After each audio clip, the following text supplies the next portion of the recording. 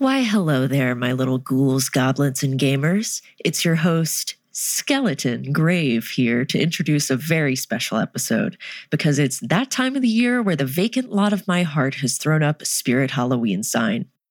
A decade ago, in 2020, I put together this multi-part series on the history of found footage horror movies, and seeing as Brian is now playing the big NSP show in the sky, I figured I could drag you all down to 3 hours of shaky cam hell. If you're like me and went into October like, I'm going to watch 31 horror movies in 31 days, and are now halfway through the month having watched nothing, like, why did I expect to miraculously not have depression this October? Then perhaps listening to someone talk about horror movies is more your speed. So grab some candy corn, and I do not want to hear any candy corn slander in this house, and settle in for some spooks. Listener beware, you're in for learning. You're in for some learning. Thanks. It was Halloween night, 1938. Across the nation, a smattering of people tuned their radios to the Columbia Broadcasting System to hear The Broadcasting System and its affiliated stations present Orson Welles and the Mercury Theater on the Air in The War of the Worlds by H.G. Wells.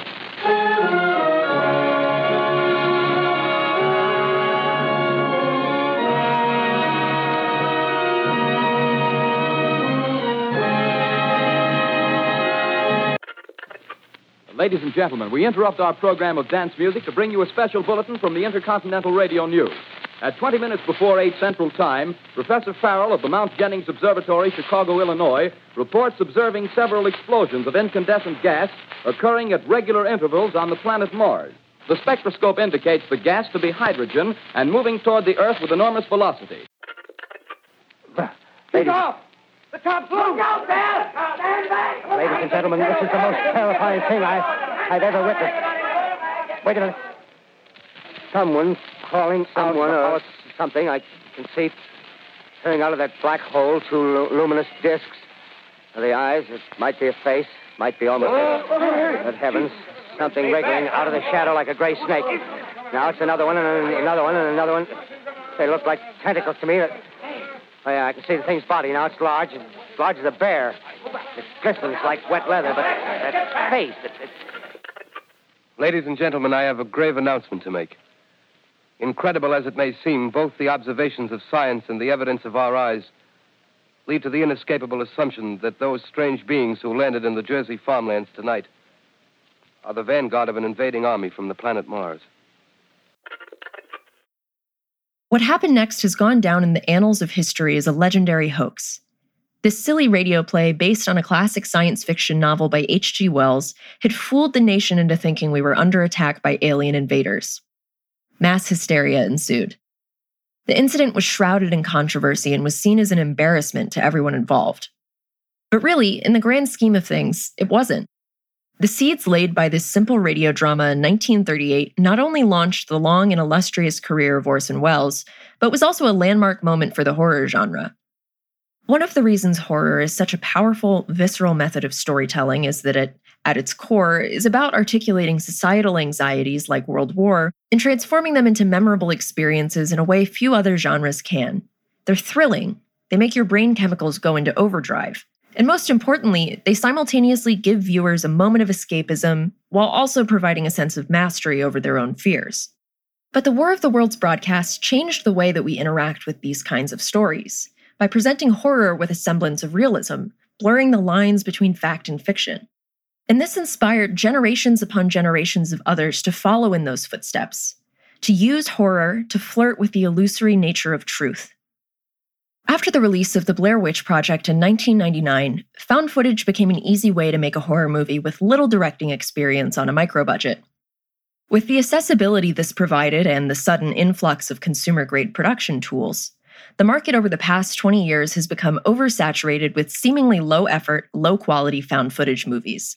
As a result, a lot of people have written off the genre entirely. Well, today, my friends, I'm here to tell you that found footage is good, actually. Not only did the genre not start with the Blair Witch Project, it actually stems from roots laid by a Danish silent film made 100 years ago. and has a long and storied history throughout the 20th century. So join me as I explore how this genre has evolved through the years, delve into the fascinating behind-the-scenes stories of these films, and recommend some underrated gems that might just change your mind about found footage. I'm your host, Leighton Gray, and this is Deep Cuts. Welcome to the crypt.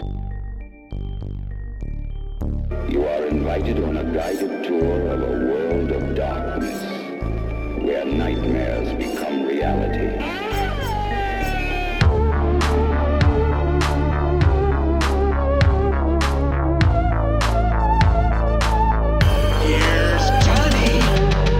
The events of that day were to lead to the discovery of one of the most bizarre crimes in the annals of American history. They're coming to get you, Barbara. What's your favorite scary movie?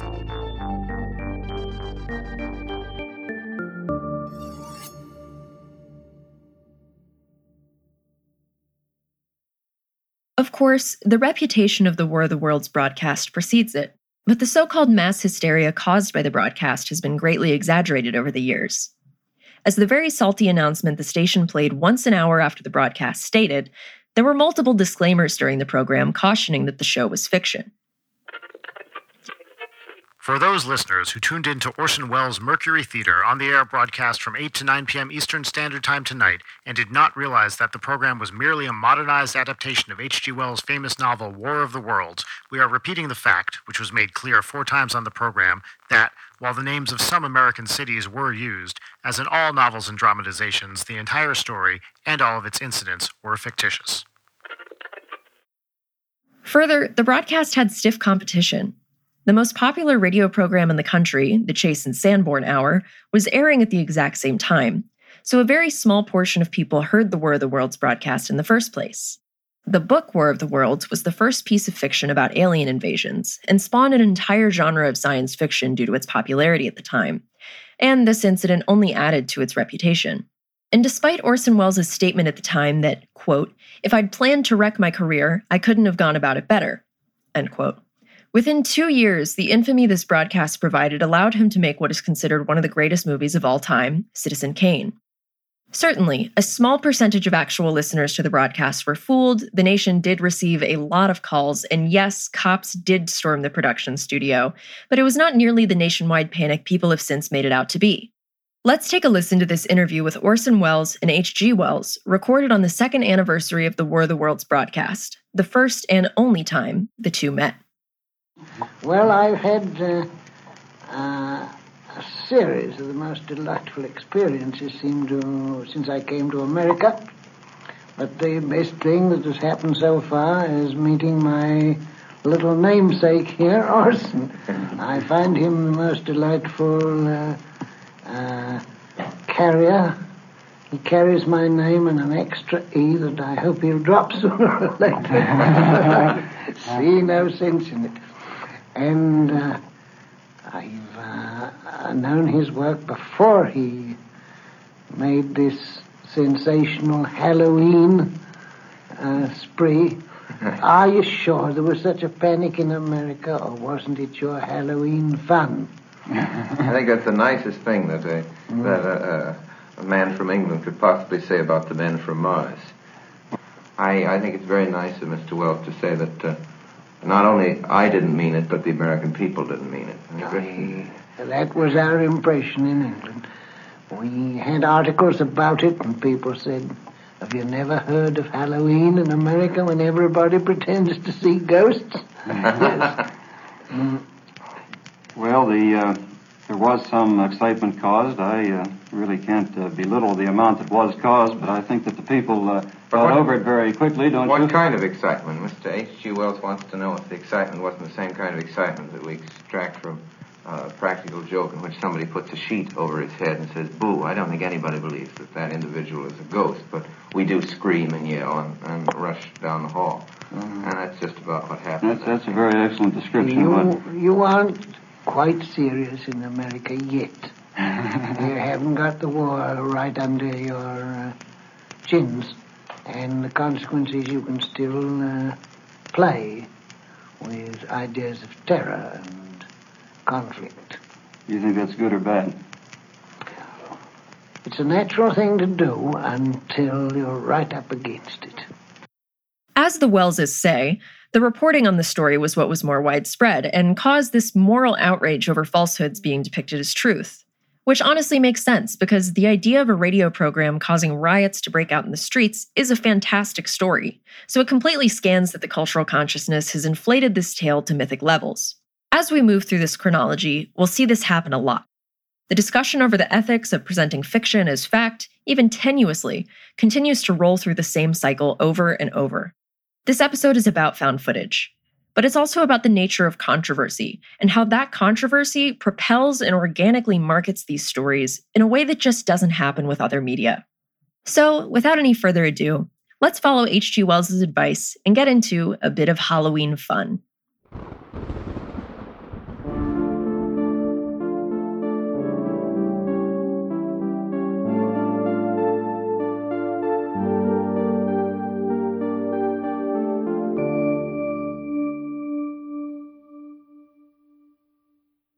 Nanook of the North, a 1922 silent film by American director Robert Joseph Flaherty, is commonly credited as the first feature-length documentary.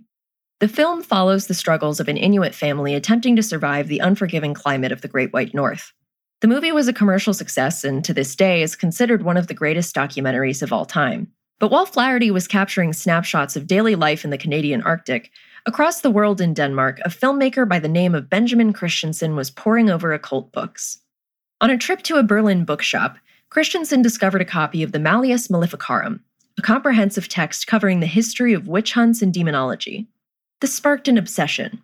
He spent the next 2 years exhaustively researching witches and synthesized his 60 primary sources into the first true docudrama, Hixan, Witchcraft Through the Ages.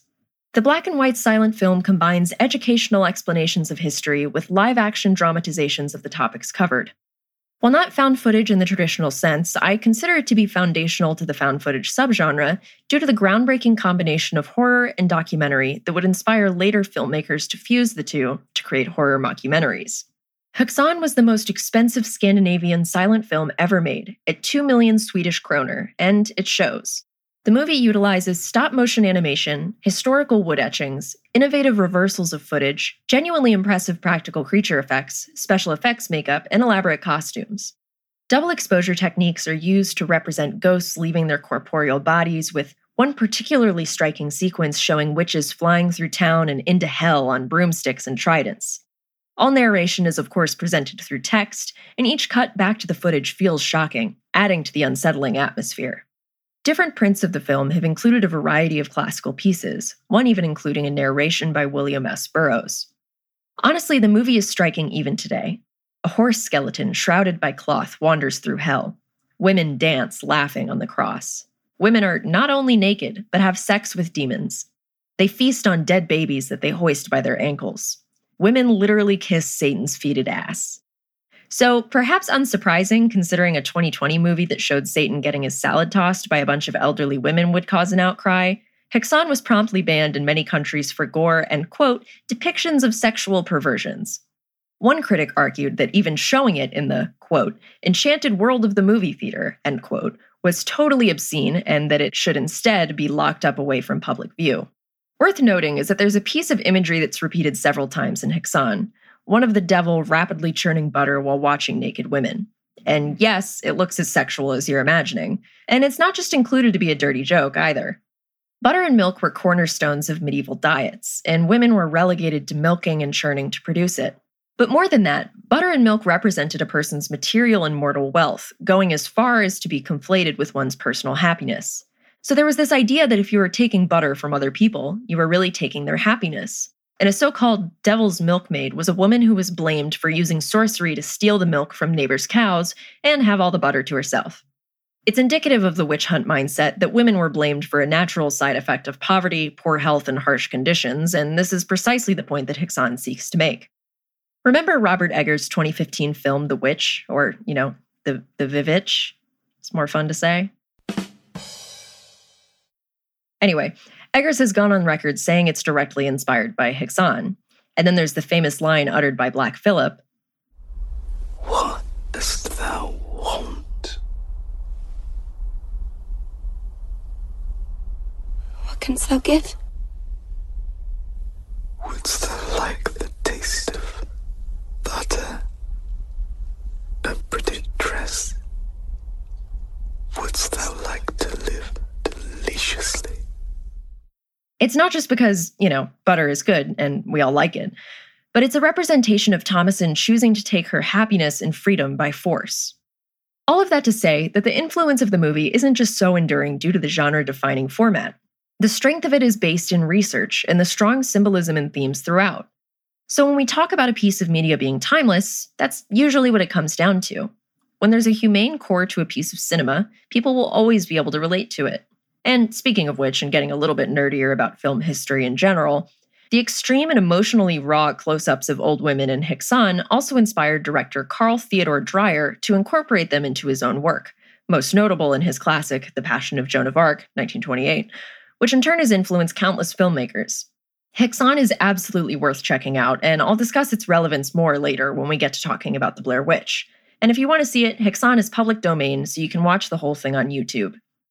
There are a few more cultural stepping stones that set the stage for feature found footage films, so let's touch on those a bit.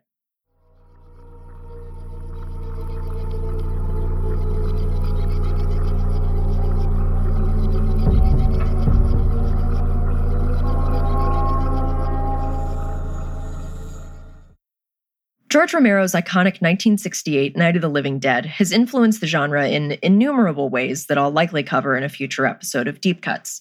But notable to the found footage genre is its incorporation of fake news footage covering the zombie outbreak.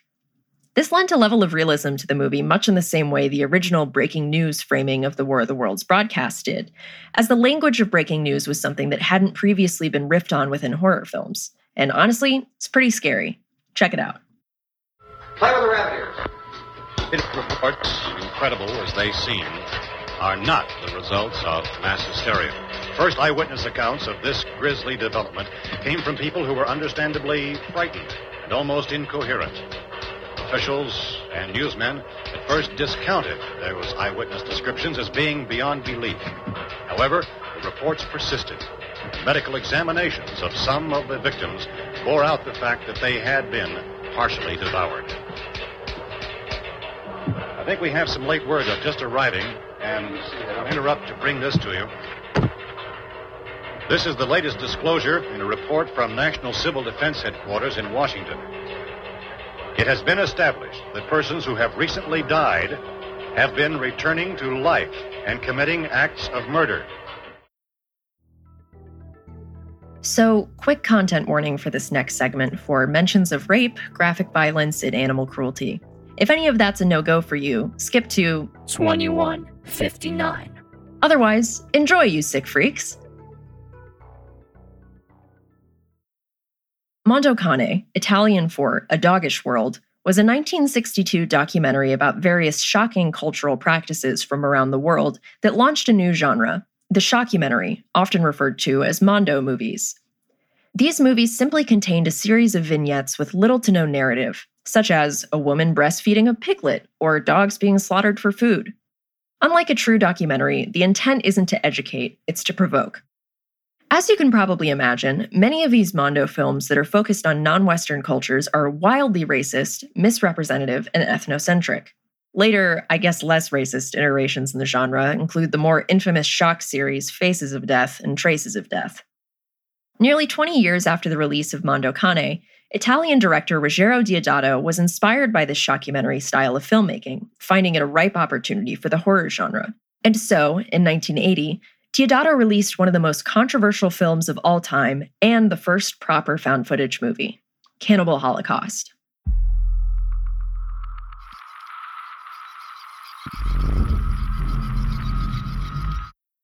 The name immediately grabs you with how sensational it is. The original title, The Green Inferno, was deemed not shocking enough. Of course, Eli Roth later used the name in his 2013 soft remake of the movie where, a bunch of SJWs get owned in the rainforest for wanting it to get conserved or whatever. I'm kidding. But Roth has stated in interviews that he made it as a response to liberal Twitter activism, and that whole mindset kind of makes me think he did not understand what the original movie was about, but I digress. The movie is not good. Cannibal Holocaust follows a search into the Amazon rainforest for a crew of NYU students who traveled there to film a shockumentary in the style of Mondo Cane on the local indigenous tribes, the Yanomamo and the Shamatari, who, by the way, are real tribes, neither of which actually practice cannibalism, and whose communities were definitely harmed by their regressive depiction in Cannibal Holocaust.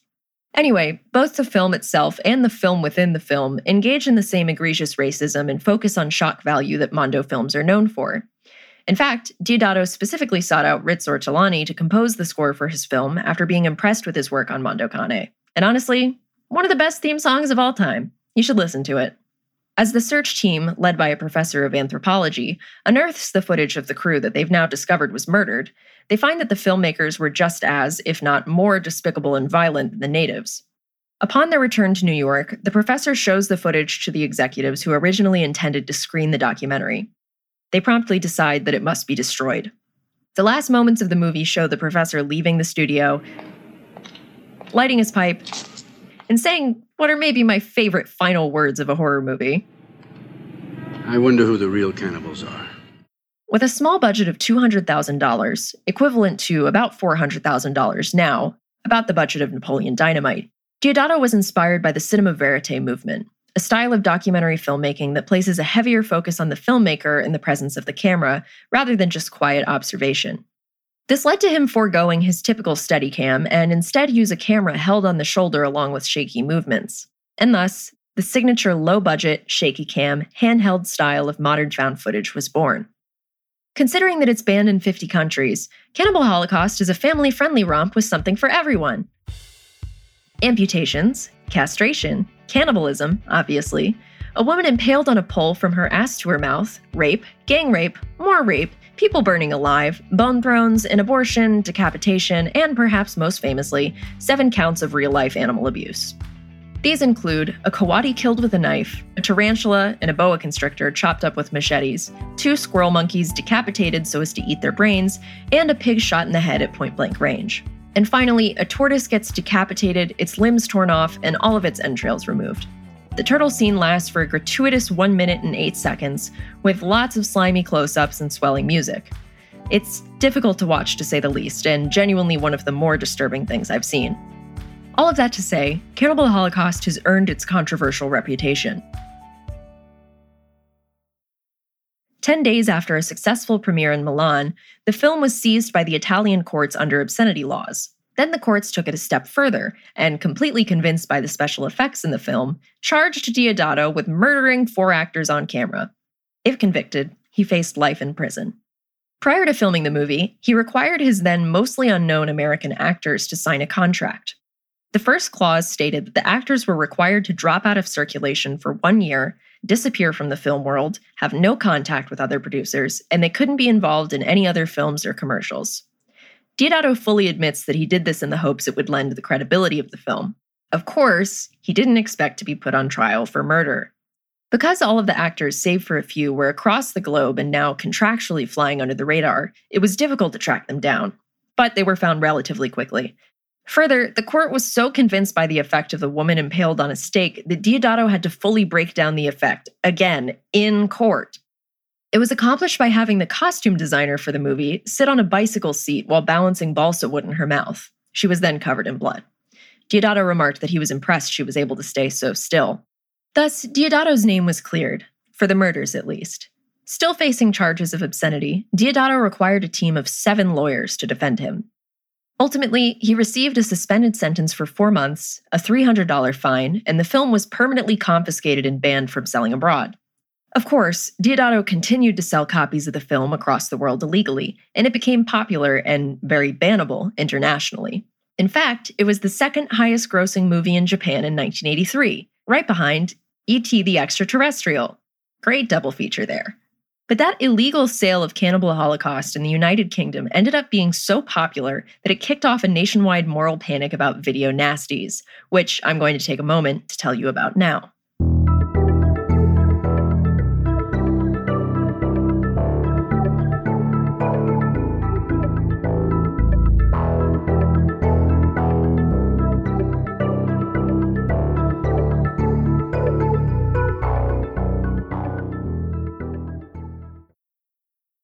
So, the sudden proliferation of VCRs and home video in the early 80s caused a problem. Major studios didn't want viewers to watch their releases at home due to fears that it would hurt box office numbers. In fact, in a 1982 hearing on whether home video should be illegal, head of the MPAA, Jack Valenti, stated, quote, "The VCR is to the American film producer as the Boston Strangler is to the woman home alone," end quote. Okay. With the major studios clearly not on board, people adapted, and the VHS market was flooded with whatever distributors could get their hands on for cheap. So softcore porn, indie films, and especially obscure horror and exploitation flicks, with some of the earliest bestsellers being I Spit on Your Grave and Sam Raimi's classic, The Evil Dead. And because VHS rental was such an emergent market, there were almost no regulations on the content. Think of it like pre-Hays Code Hollywood, the anything goes period in the 30s before the MPAA was established, where the new phenomenon of talking pictures could get away with sex, drugs, violence, swearing, and, God forbid, strong female characters. In short, videocassettes were so new that people didn't even know they had pearls to clutch about it. And with no big Hollywood celebrities to hawk, distributors had to resort to promoting their movies by being as sensational as possible. Distributors like Go Video hacked together crude cover art of gore, demons, decapitated heads, heaving bosoms, and the like, along with titles like The Erotic Rites of Frankenstein and SS Experiment Camp. They advertised their tapes in the backs of magazines with much the same treatment. So when distributor Go Video got their hands on the rights to Cannibal Holocaust, they were stoked. What could be more attention-grabbing than a title like that? Of course, a lot of things. So to drum up some controversy, and thus media coverage, Go Video decided to hit up infamous conservative activist and crusader against obscenity, Mary Whitehouse. They wrote an anonymous letter complaining about how disgusting this awful, despicable movie Cannibal Holocaust was, and they helpfully included a screener of the tape for Whitehouse's viewing pleasure. And the ploy worked. Just a little too well. Sure, the tapes were suddenly flying off shelves, but this exposure became the linchpin for the UK's campaign against so-called video nasties. Several years later, the cover art of the tape, featuring a heavy, quote-unquote, savage eating human flesh, it would be used to prop up the Daily Mail's Ban the Sadist Videos campaign that ran with the headline, and this is real, quote, "The rape of our children's minds," end quote. Parliament member Graham Bright even claimed, "If anyone can stand up and defend the sort of horrific scenes that I have had to see and other members of Parliament have had to see, I believe they're living in a different world to that world that I live in. I believe that research is taking place, and it will show that these films not only affect young people, but I believe they affect adults as well." So be careful, kids. Don't let your dog catch you watching A Nightmare on Elm Street, or they will come to you in the night and feast on your soft cartilages. For some political context here, in the years leading up to this controversy, the conservative Tory party came to power with the election of Margaret Thatcher. This ushered in an era of the tough law and order party and a return to traditional moral values. And by finding a moral issue to campaign against and stamp out, it would be proof in the pudding that the Tories meant business. In 1983, Thatcher used the campaign against video nasties as a kind of social reform to prop up her re-election campaign, and it ended up giving the Conservative Party the most decisive victory they'd seen since the Labour parties in 1945. The video nasties became a scapegoat indicative of what the Conservative Party saw as the moral decline of the nation, the bad influence of Americanized media, and oh God, won't someone please think of the children and their delicate little eyes? It was a way to make a vague cultural anxiety into something tangible to attack and destroy.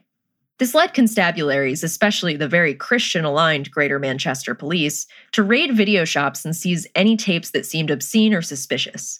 They were pretty indiscriminate about their choices and pulled anything that raised an eyebrow, once seizing a copy of Dolly Parton's musical The Best Little Whorehouse in Texas and Sam Fuller's wartime drama, The Big Red One, thinking that both were pornos.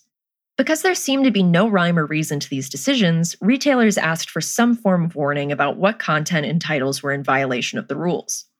And so, the Director of Public Prosecutions released the now infamous list of 72 films they believed to violate the Obscene Publications Act of 1959, as well as 82 other films that they probably couldn't prosecute, but that could still be confiscated under less severe charges. The DPP list of video nasties is an awesome watch list for any fan of horror. Along with Cannibal Holocaust, it includes a lot of really great stuff, like The Last House on the Left, Dario Argento's Tenebrae, Lucio Fulci's The Beyond, Night of the Living Dead, Dawn of the Dead, Friday the 13th, The Hills Have Eyes, The Thing, The Texas Chainsaw Massacre, Extro, and probably my favorite movie ever, Possession, 1981. It's pretty telling that the list includes some of the most innovative and classic pieces of horror cinema. They were so inherently transgressive that the government felt the need to get rid of them. And that's art, baby. Pretty much all of these bans were later reversed, allowed to be released with cuts made, or unable to be prosecuted. And that's the story of how the first found footage film about cannibals in the jungle led to a huge political overhaul in the United Kingdom. Isn't that wild? I'm someone who was once called a harvester of sorrow, and am generally just an embarrassing edgelord. So I often go into overhyped, controversial movies expecting to be underwhelmed. I went into Cannibal Holocaust with low expectations, and I have to say, it's as disturbing as everyone says it is. Full stop. It was made 40 years ago, and it's still wildly upsetting with convincing effects that absolutely hold up. I recommend it as a piece of film history, and if you're in the mood for something depraved, but if you're at all squeamish, I'd definitely stick to reading the Wikipedia plot synopsis for this one. You'll get the point. The next 9 years were quiet on the found footage front, until an American director named Dean Alioto set out to make what he described as the War of the Worlds on videotape. We'll be back after the break. Do you ever feel like you don't have enough teeth? Have a few too many dreams about all of them coming loose and crumbling out of your mouth while you're talking to your crush, and also you have to take a test that you haven't studied for even though you've been out of school for 20 years? Well, we have the product for you. Toothly is a premium subscription box that delivers fresh teeth directly to your doorstep on a monthly basis. Are they real? Are they fake? Who knows? That's what you're paying the premium for. It's all a part of the Toothly mystique. Now I know what you're thinking. But Leighton, why would I need more teeth than I already have? Well, first of all, don't sass me. Excess teeth have plenty of practical applications in our modern world. Need something more interesting than boring old rice to throw as the happy couple leave the chapel? Why not toss up a handful of teeth for a fun surprise? Did your kid lose a tooth? Why leave them with cold hard cash when you could leave them with some cold hard teeth instead? That'll put the fear of God in them. Listen, in these uncertain times, we have enough to be stressed out about. Anything that makes our lives easier right now is a welcome reprieve from the relentless terror of daily existence. And you know what makes life easier? Just a whole metric fuck ton of human teeth. So with promo code, Leighton Night and Deep Cuts listeners can get 32% off their order. In honor of the 32 teeth in the adult human mouth, of course. So be sure to hop on over to Toothly. Oh, fuck. Oh, God, my teeth. My teeth! I guess I need to renew my subscription to Toothly. The year was 1989. Ufologists across the country were baffled by a rare, mysterious videotape that was circulating through the community. Referred to as the McPherson tape, the 45 minutes of distorted home video depicted a children's birthday party interrupted by a power outage. Upon investigation, the family members come across a downed alien spaceship and capture footage of small gray aliens. The family is terrorized until their home is invaded and they're seemingly abducted. The tape ends. It became notorious enough that the short-lived paranormal investigation show Encounters: The Hidden Truth covered it in a segment.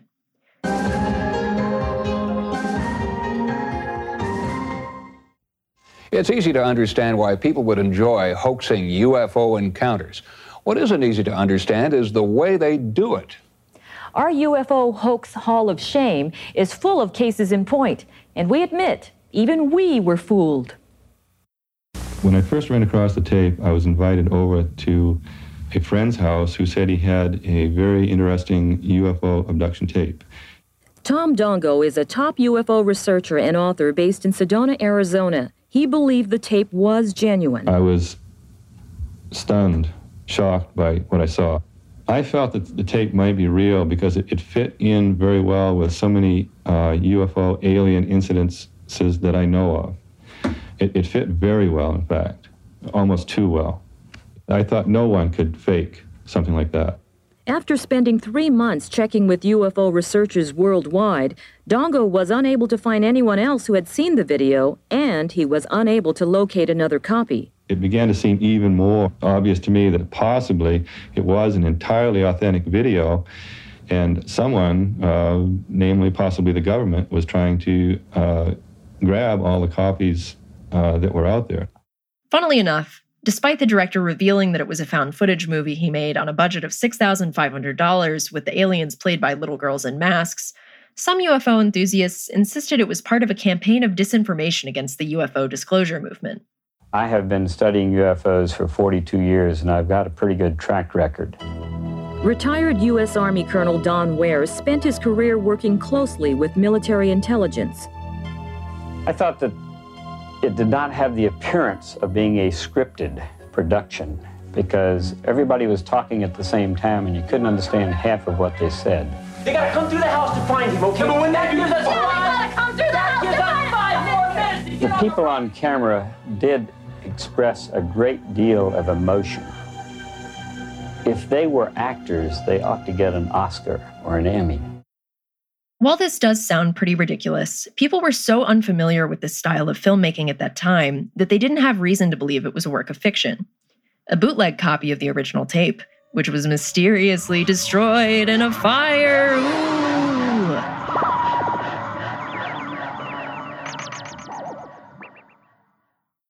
Anyway, this bootleg copy was circulated without opening or closing credits, only further adding to the illusion. Ultimately, the movie is underwhelming and not really worth watching. However, a decade later, and a year before Blair Witch, Alioto remade the film with a larger budget for the United Paramount Network, then renamed to Alien Abduction: Incident in Lake County. I actually recommend this one highly. It expands on the original story and has some wonderful creepy moments. It's one of the few horror movies I've seen that involves an entire group of people getting possessed. A little girl runs around with a shotgun. It's dope. And you would think that having a remake in the same style would clear up any misconceptions about the original tape, but it only exacerbated some people's belief that the previous McPherson tape was real. Maybe it was. Maybe this guy is onto something. But truth is in the eye of the beholder, and even though Dean Alioto confessed, Tom Dongo has his doubts. There's really something inside me that really is not convinced that parts of it are not real. I have a feeling that still that parts of that video may be 100% authentic. Don Ware thinks Alioto may have a secret agenda. I am not convinced the thing is a hoax because I know that our government policy is to insert disinformation into every major UFO case or release a document. On Halloween night, 1992, at 9 p.m., BBC One aired a live broadcast of a paranormal investigative team searching a North Holt home after reports of a spirit banging on the pipes.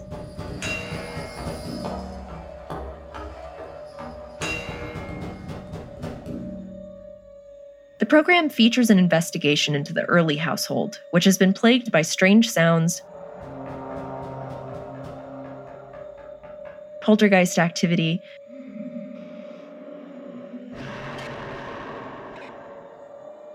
and the presence of a ghost the young daughters have nicknamed Pipes.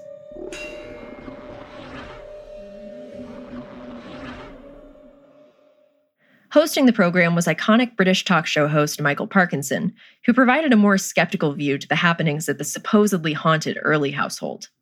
On site with the Early family was BBC's popular children's show presenter Sarah Green. Her husband Mike Smith supervised the team of parapsychologists on deck to answer calls from the audience, who could dial the on-screen number to share their own encounters with ghosts. 11 million viewers, many of whom were children, tuned in for the live broadcast. But Ghostwatch wasn't live, and it wasn't real either. Though the program was preceded by a warning that the following was a work of fiction, many viewers took the events of Ghostwatch at face value. Many have probably missed that warning in the first place and tuned in halfway through. It might be difficult to imagine in the age of social media, but at the time it caused a huge controversy that ultimately led to the death of a teenager. Essential to the verisimilitude of the broadcast is an understanding of why viewers accepted it as truth in the first place. The BBC in 1992 was a bastion of classy and impartial reporting and nearly universally viewed by the population of the UK. Even the writer of the program, Stephen Volk, acknowledges that the public trust in the BBC brand was essential to the effectiveness of the program. He says that had the special aired on Channel 4, for example, it would not have been nearly as effective. Allow me to give a brief summary of what occurs in Ghostwatch. There's a certain jocular, skeptical tone to the beginning of the broadcast. The presenters play pranks on each other and joke around as they delve into the strange occurrences at the Early home. The first 45 minutes are uneventful as the presenters try to puzzle out what could be causing the haunting. As the story progresses, things begin to unravel. Viewers call into the line to report sightings of Pipes the Ghost in the footage and poltergeist activity manifesting in their own homes. Sarah Green is dragged off screaming into the cupboard where Pipes, the child molester, supposedly lived. The program closes with the cops arriving at the Early household and the cast fleeing the studio as Pipes wreaks havoc, exploding lights and ultimately possessing Michael Parkinson, who addresses the camera in the ghost's voice. There's cameras, but I don't know which one's working. I mean, there are no cameramen. I mean, it's difficult to know, even if anybody's still with us. But if they are, this is the scene in this studio, this totally deserted studio. Good. Autocue's working. Round and round the garden, like a teddy bear.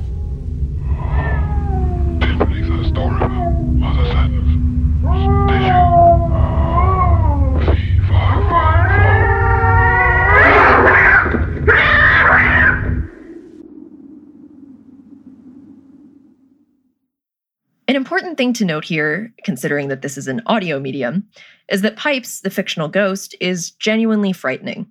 Pipes has no eyes, a long black gown, a deformed face that, within the lore, had been eaten off by cats, hence the yowling from the clip, and a sordid history of being a notorious child molester who committed suicide at the Early home due to demonic possession. He can often be spotted, unacknowledged, in the background of many shots in the special. The BBC had reservations about airing the program, debating internally whether they should pull it all together. They went forward, and soon their worst fears about the broadcast would be confirmed. The BBC and papers across the country were inundated with calls from outraged parents, condemning the broadcast for duping the public. Tabloids pounced on the opportunity to go after the BBC with claims of exploiting children and lying to the public. It was a disastrous embarrassment. The very real psychological effects of the broadcast on children only compounded the controversy. 2 cases of 10-year-old boys being diagnosed with PTSD in the wake of the broadcast are recorded, with one reporting distressing symptoms of, quote, banging his head to remove the thoughts of ghosts, end quote, that required him to be committed to an inpatient unit for 8 weeks. These were the first ever recorded cases of a television program causing PTSD, with several other cases purportedly caused by Ghostwatch cropping up in the years to come. Children weren't the only ones affected. Adult viewers reported sleeping with the lights on. One viewer, who was 25 years old at the time, says, quote, I felt literally sick with fear, standing in the corner of the room, peeking out between my fingers, thinking, all my life I wanted to see a ghost, and now there's one on the fucking TV. 2 thoughts raced around my head. Was it only me who was seeing this? And worse, could Pipes see me? End quote. But this was far from the worst of it. For days after the broadcast, Martin Denham, a neurodivergent 18-year-old factory worker with a mental age of 13, was obsessed with Pipes the ghost. He became terrified of the noisy Pipes in his own home. On November 5th, 5 days after the broadcast, Denham hanged himself from a tree. The suicide note found in his pocket simply read, Mother, do not be upset. If there is ghosts, I will now be one, and I will always be with you as one. Love, Martin.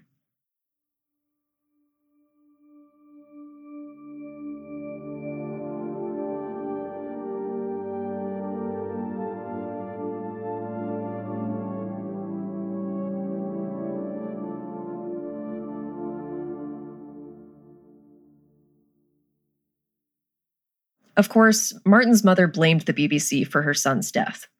Denham's parents worked with the Broadcasting Standards Commission to scrutinize the BBC's approach to airing such disturbing content. The BSC ruled that the broadcast was wildly irresponsible and forced the BBC to issue a formal apology. The power of Ghostwatch lies in how it was presented, through live television. As philosopher Martin McLuhan posits, the medium is the message. Had the special been presented explicitly as fiction or, say, released on DVD, we wouldn't be sitting here talking about it 30 years later. So many of the most effective elements of the program boil down to exploiting the way we interact with the language of broadcast television, such as the call-in line, the suggestion that the live viewing audience had created a national seance, and the clever gaslighting of the viewer by repeatedly showing the ghost in backgrounds of shots and then replaying the footage without him there. Truthfully, it's a brilliant production that feels vastly ahead of its time. For those interested in checking it out for themselves, it's available to watch for free on archive.org. I can't recommend it enough. Ghostwatch was aired on the BBC just once and never again on British television due to it being promptly banned for a decade. This, of course, backfired because parents of anxiety-stricken children couldn't rewind the show to prove to their children the events weren't real. Those who worked on the program struggled through the backlash, particularly with the death of Martin Denham. Touching the similar instigating social issues that have inspired horror media for decades, the creators of the program cite the footage of the Iraq and Gulf Wars being presented on the news as detached tales of heroism and spectacle as being the inspiration for Ghostwatch. The producers even took advantage of versioning infrared camera technology viewers were used to seeing exclusively in Gulf War coverage to add tension to the climax. Ruth Baumgarten, a producer of the show, stated in regards to the war footage, quote, "I thought, how real is this? How much does what we want to see manufacture what is made? The denouement of Ghostwatch is, there is a collective wish to see this," end quote, and this being complete chaos and violence. Yet again, found footage as a medium gets to the core of the voyeuristic nature of the horror genre. Though potentially unbelievable and surely impossible to fully replicate in the age of social media, Ghostwatch represents a bygone era of horror filmmaking that directly influenced the found footage movies to come.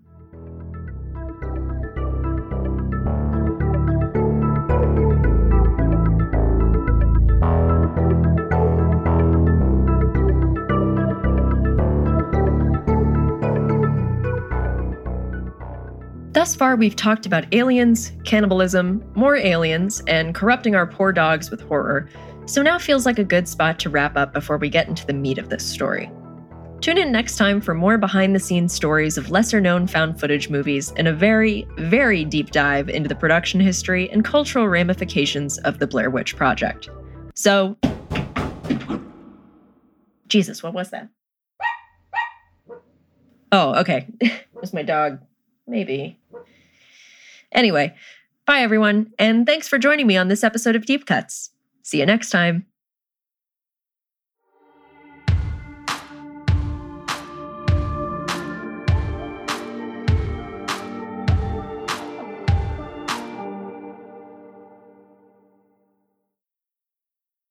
This is Burkittsville, formerly Blair.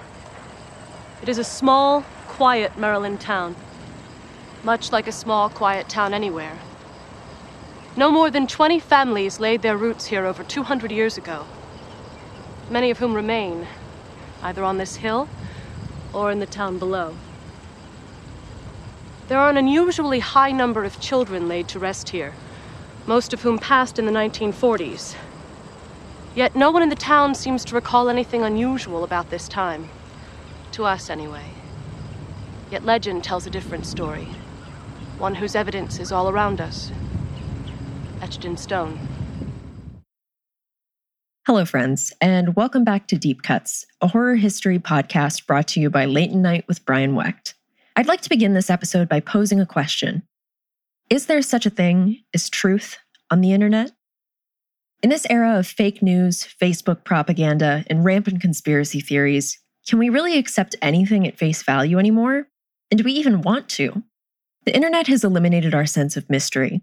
You have any information you could possibly want right in your pocket. What song is that? Who the hell is that character actor whose name I don't remember? How can I do my makeup without looking like a clown? How can I do my makeup to purposefully look like a clown? In a lot of ways, this is obviously great, but it's robbed us of this sense of wonder and of intrigue. It forces us to always be on our guard and to approach everything with skepticism. And this is obviously problematic for a subgenre predicated on the suspension of disbelief and the viewer wholeheartedly buying into the bit. So things are different now, and that's okay. But what's interesting to me is the landscape of truth on the internet in an era where things were shiny and new. When you could find like-minded people under a veil of anonymity in specific communities and share that wonder together. When the story of missing kids in the woods planted a seed of doubt and allowed your mind to wander. What if there really are strange forces in this world that we'll never understand? Last time we talked about Cannibal Holocaust, Ghostwatch, and old women kissing Satan's ass. So, the height of cinema. I'm glad you're joining me again for the continuation of our journey through the history of found footage. Today we're going to cover some more interesting stepping stones leading up to a deep dive into the most infamous found footage movie of all time, The Blair Witch Project. I'm your host, Leighton Gray, and this is Deep Cuts. Welcome to the crypt. You are invited on a guided tour of a world of darkness, where nightmares become reality.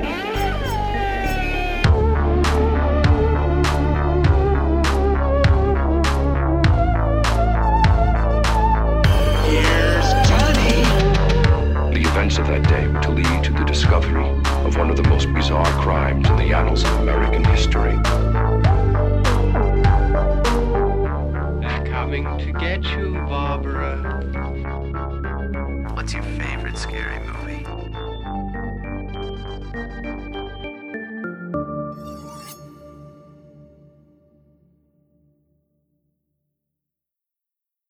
In 1992, around the same time as Ghostwatch, Belgian director trio Remy Belvaux, André Bonzel, and Benoit Poelvoorde set out to make a pitch-black comedy horror mockumentary on the smallest budget possible, opting to shoot in black and white and often running out of film, requiring the financial help of friends and family.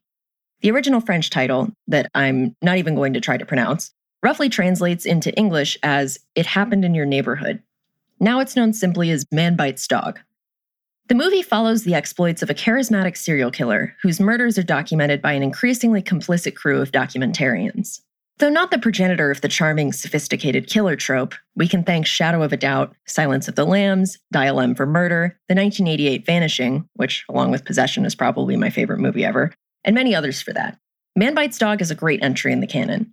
Remy Belvaux gives a delightful performance that carries the film, and part of the reason it feels so natural is because he convinced his friends and family that he was just filming home videos, not an NC-17 rated movie about him being a serial killer. Spoiler alert, in the film he ends up in prison and is visited by his mother, who did not know this was part of a movie.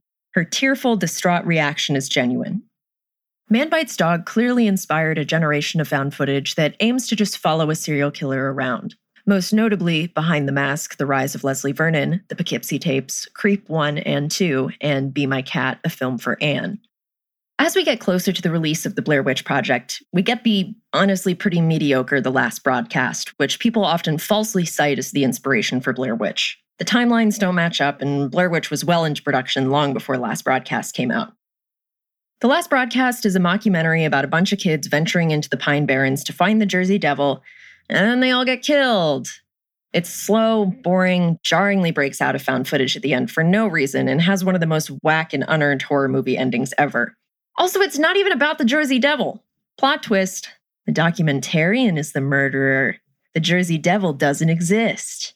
It's like a movie where the Jersey Devil skips on over to Wawa to buy Tasty Cakes would be way better than this. And then there was this ripple of controversy in the wake of Blair Witch with erroneous reports that the filmmakers of Last Broadcast were pursuing litigation against Hixon Films in regards to stealing their ideas. None of that is true. It's just a good example of parallel thinking, a thing that happens way more than people think it does. So despite my clear disdain, I have to give this movie some credit, as it is officially the first movie ever created with entirely consumer-grade equipment. Let's listen to this extremely charming local news story on the matter. Hi, welcome to Cover for April 1998. I'm Lee Wolf, and I'm coming to you tonight from the digital desktop, the realm where video and computers collide and make much of the magic we see on TV and in the movies. A new era in filmmaking is about to be released to the world.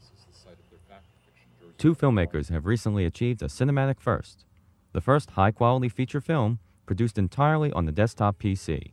This exciting innovation didn't take place in Hollywood, New York, or Europe. It happened in Bucks County, Pennsylvania. Meet Stefan Avalos and Lance Weiler, the first desktop filmmakers. So Lance and I actually were hanging out one night, quite literally, and we said, hey, let's make a movie. Let's see if we can make a movie that costs no money to make. Classically, movies have been using computers now for, I'd say, 20 years in terms of using them a lot and not just as a novelty. Well, those computers used to cost $80,000, $100,000, $1 million. So when we call this a desktop consumer-type movie, this is a movie that someone could go out to a store, buy the computer, buy the software, and make the movie. That's what we did. And because of that, it was really, very cost-effective. Even before the completion of The Last Broadcast, the future implications of this desktop film were enough to garnish national and international attention. The film has taken us all over the place. What started out as a little $900 thing has been like a ticket to multiple places around the world. The web has really played an important part in the film. There's a character in the story. We use the internet as a part of the story.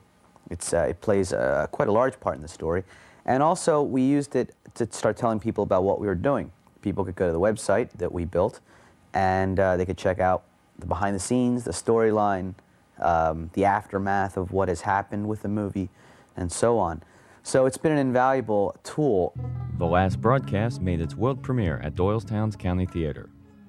Little known to most who saw the film during its week-long run was the place in movie history that was carved here, for it marked the first time in the United States that a feature film was projected digitally to a movie-going audience. In the future, some may look back on the last broadcast as they do the first talkie, or the first color film, as an early pioneer that defined a whole new way to make movies. And I think that's the ultimate irony in this, is that we're not in Hollywood, and that is what the new Hollywood is going to be. People, it doesn't matter where you are, if you want to make a movie, you'll be able to do it. If you're out in the middle of a cornfield, in the middle of Iowa, you'll be able to make a movie. That is the new Hollywood. Whatever.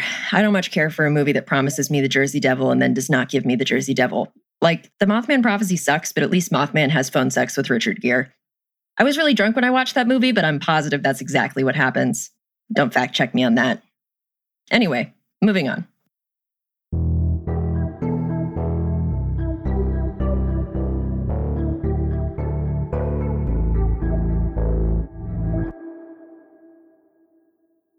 Another little non-found footage stepping stone here is Hideo Nakata's 1998 horror movie Ringu, later remade by Gore Verbinski in 2004 as The Ring. Though not entirely found footage, the cursed avant-garde style videotape in the movie has definitely influenced the aesthetics of the genre. It also introduced to the mainstream this now done-to-death image of a ghostly woman with stringy black hair and a long white gown.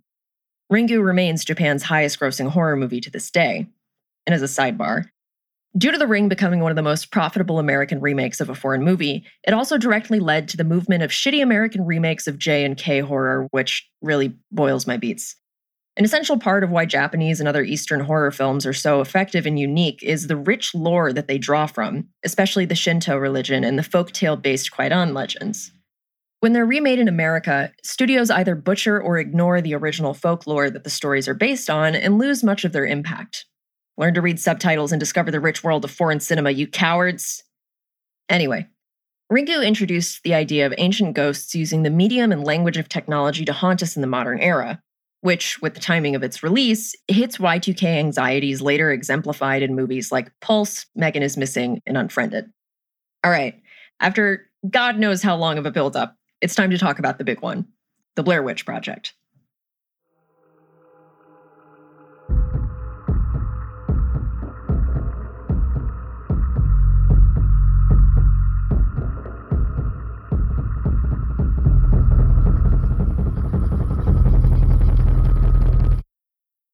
Now, by this point, I assume we've all heard the stories about starving and tired kids in the woods getting terrorized by the directors of the movie. But there's a lot more to it than that, and I hope that you find this tale as interesting as I do. The Blair Witch Project is often written off now as being boring or a scourge on this earth for what it did to the horror genre, but I want to give it some love here because it is, and this is potentially a hot take even though I am correct, a fucking masterpiece. And the story that's overlooked here is one of sheer ingenuity, passion, and determination, and one I find extremely creatively inspiring. Why did it take decades of found footage predecessors for the subgenre to take off? What made the Blair Witch Project so special? The Blair Witch Project hit the cultural consciousness at just the right time. While we've already covered several prior found footage productions, it's worth noting that most of these were non-American productions, and none of them had the key element that cemented Blair Witch into the annals of horror history for good: the viral marketing campaign that invented viral marketing as we know it today. The idea for the Blair Witch Project originated in 1996. It all started with a tall tale. In 1996, producer Greg Hale approached his friend Ben Rock to tell him something interesting.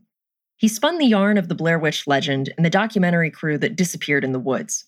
Hale excitedly shared that he and his crew were going to analyze their recovered footage. Rock had no reason to believe this wasn't 100% true. He says, quote, "All I wanted was to see that footage and to know what was on it," end quote. So of course, Hale then told him that everything he had just said was made up.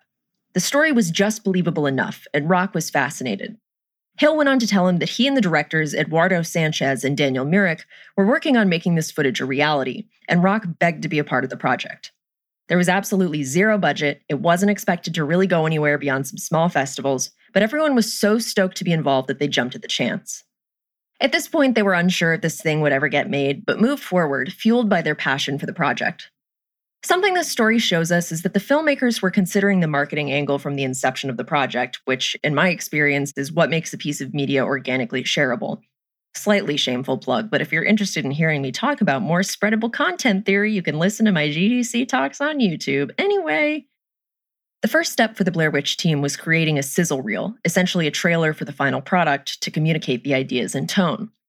By chopping together some narration and clips from, as you'll recall, Hickson Witchcraft Through the Ages, the team had their quote-unquote witch pitch.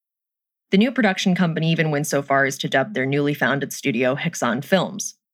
After getting the sizzle reel in the hands of the producer and host of IFC's Split Screen, a showcase for independent filmmaking that thrust many later-to-be huge indie filmmakers into the limelight, the short aired on basic cable. The small fee IFC paid the crew for the short, as well as a fee from another short they produced, according to Rock, comprised most of the film's shooting budget, which is estimated to be about $25,000, a significant portion of which was later spent on marketing. The casting process took a full year. Seeing as the movie revolved around following and terrorizing 3 kids who would be filming themselves and improvising off of no script, directors Eduardo Sanchez and Daniel Myrick had to be picky. They needed someone who understood the heart of what they were doing at the project, someone who could think on their feet, and also literally stay on their feet through days of grueling hiking and camping. As the notice posted in the stairway of the building where the auditions were held read, "You are about to read for the most demanding and unpleasant project of your career. If you are cast, we're going to drag you into the woods for 7 days of hell. 168 hours of real-time improvisational torment. We're not kidding. So if you're not serious about your craft, then you're wasting your time and ours." The moment the actors came into the auditions for what was then called the Black Hills Project, Sanchez and Myrick started grilling them. As soon as they entered the room, the audition began. Some rolled with it, others clearly didn't understand. When a young and enthusiastic founder of an improv company entered the room, Sanchez asked her, "You have served half of your sentence for killing your baby. Why should we let you out?" Heather Donahue, the future star of the film, simply answered, "I don't think you should." With the cast finally in place, in 1997, Myrick and Sanchez finally gathered their small but enthusiastic production crew and traveled to one of their girlfriends' packed condo in Maryland to begin shooting in earnest. The movie was famously improvised, the actors only being directed to GPS waypoints where they'd drop the day's footage, receive information on where to go next, and the general beats they needed to hit. This, however, required a lot of preparation on the part of the filmmakers. A few members of the crew were tasked with redressing the iconic 3-story house in the climax, which was not a built set and instead was a real abandoned house they found, as there was clear evidence that homeless people had been living there. Meanwhile, the directors needed to first scout Seneca State Park in Gaithersburg, Maryland, where the whole thing was filmed. Only the first scene was actually filmed in Blair, and set dress as needed with stacks of rocks and the iconic stickmen scattered through the woods, which, another fun fact, Ben Ruck came up with the stickman idea because they didn't have the budget to do anything else creepy, and they were like, all right, sticks are free. So anyway, this part of pre-production took 3 painstaking weeks for a shoot that ended up taking 8 days. To quote Ben Ruck, "We weren't creating a movie which was figured out before we started. We were creating a massive funhouse to be discovered and documented by people who didn't know what they were supposed to find." While the filmmakers cited Cannibal Holocaust, Hickson, and Man Bites Dog as inspiration for the shoot, the most formative movie for the filmmakers was actually Christopher Guest's 1996 comedy mockumentary Waiting for Guffman, because they couldn't actually get their hands on VHS tapes for the other ones. It was a simpler time. Decked out in camouflage, ski masks, and headlamps with red gels on them so as not to be seen, the directors followed the actors at a distance, staying just out of sight as they terrorized them. They carried walkie-talkies just in case for safety reasons. As producer Greg Hale told the actors prior to filming, quote, "We're very concerned about your safety, just not your comfort," end quote. Of course, on the one occasion that the actors needed to walkie in for help due to a torrential downpour, the batteries had died and the crew missed their call. The actors had to walk to a nearby house, drenched and exhausted, and call them on a landline. This was the most danger the actors were ever in. But being kept awake by the crew slapping trees with branches and playing pre-recorded screams and sounds of children laughing was taking a toll. On the last day, Halloween of 1997, they were each given one water bottle and one microwave burrito to last them until nightfall. How are they supposed to microwave the burrito? It escapes me. I don't know. They're troopers. Good for them.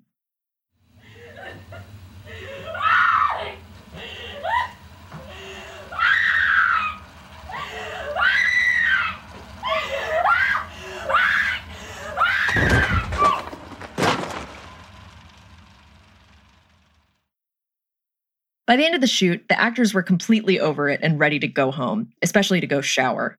And with the final scene in the foreboding house in the woods shot, the production wrapped. Nobody knew the significance of what they had just accomplished. And now for a word from our sponsors. Hey there, folks. It's Leighton here from Leighton Night. So I've got good news and I've got bad news, and I'm going to start with the bad news. For those listeners who took advantage of our special offer in the last episode for the Toothly subscription box, we have a legal obligation to inform you of the developments of the past few weeks. Toothly is unfortunately currently under investigation for unethical business practices in relation to the sourcing of their product. The evidence thus far points to the business operating as a cover for the disposal of human remains. So if you're in possession of any teeth supplied by Toothly, you'll need to return them as soon as possible, as all teeth are now considered evidence in the upcoming trial, or else you could be charged with obstruction of justice. But don't worry, here's the good news. If you or a loved one purchased any human remains from Toothly, you may be entitled to financial compensation. We here at Leighton Night are proud to partner with the criminal law offices of Dixon and Dicklesby to make this process smoother. Call 916-900-2644 now for free legal consultation. That's 916-900-2644. And remember, the legal process doesn't have to feel like pulling teeth. All it takes is getting Dick. Dixon and Dicklesby.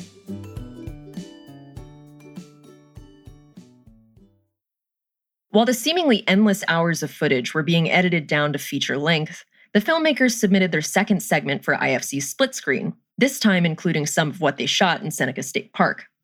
After this special aired, people took to what was, at the time, an exciting new realm, the World Wide Web, to discuss the veracity of the tapes on message boards like grainypictures.com. In fact, there was so much discussion that it was overloading the servers.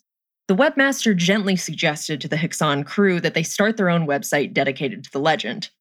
In May of 1998, www.blairwitch.com launched, which it's still up to this day if you want to check it out. Fans flocked to it, and Hixon Films was inundated with emails and requests for more information. The website used fake vintage photos the filmmakers staged, written legend, fake crime scene photos, pleas for information on the missing kids, and excerpts from Heather's journal.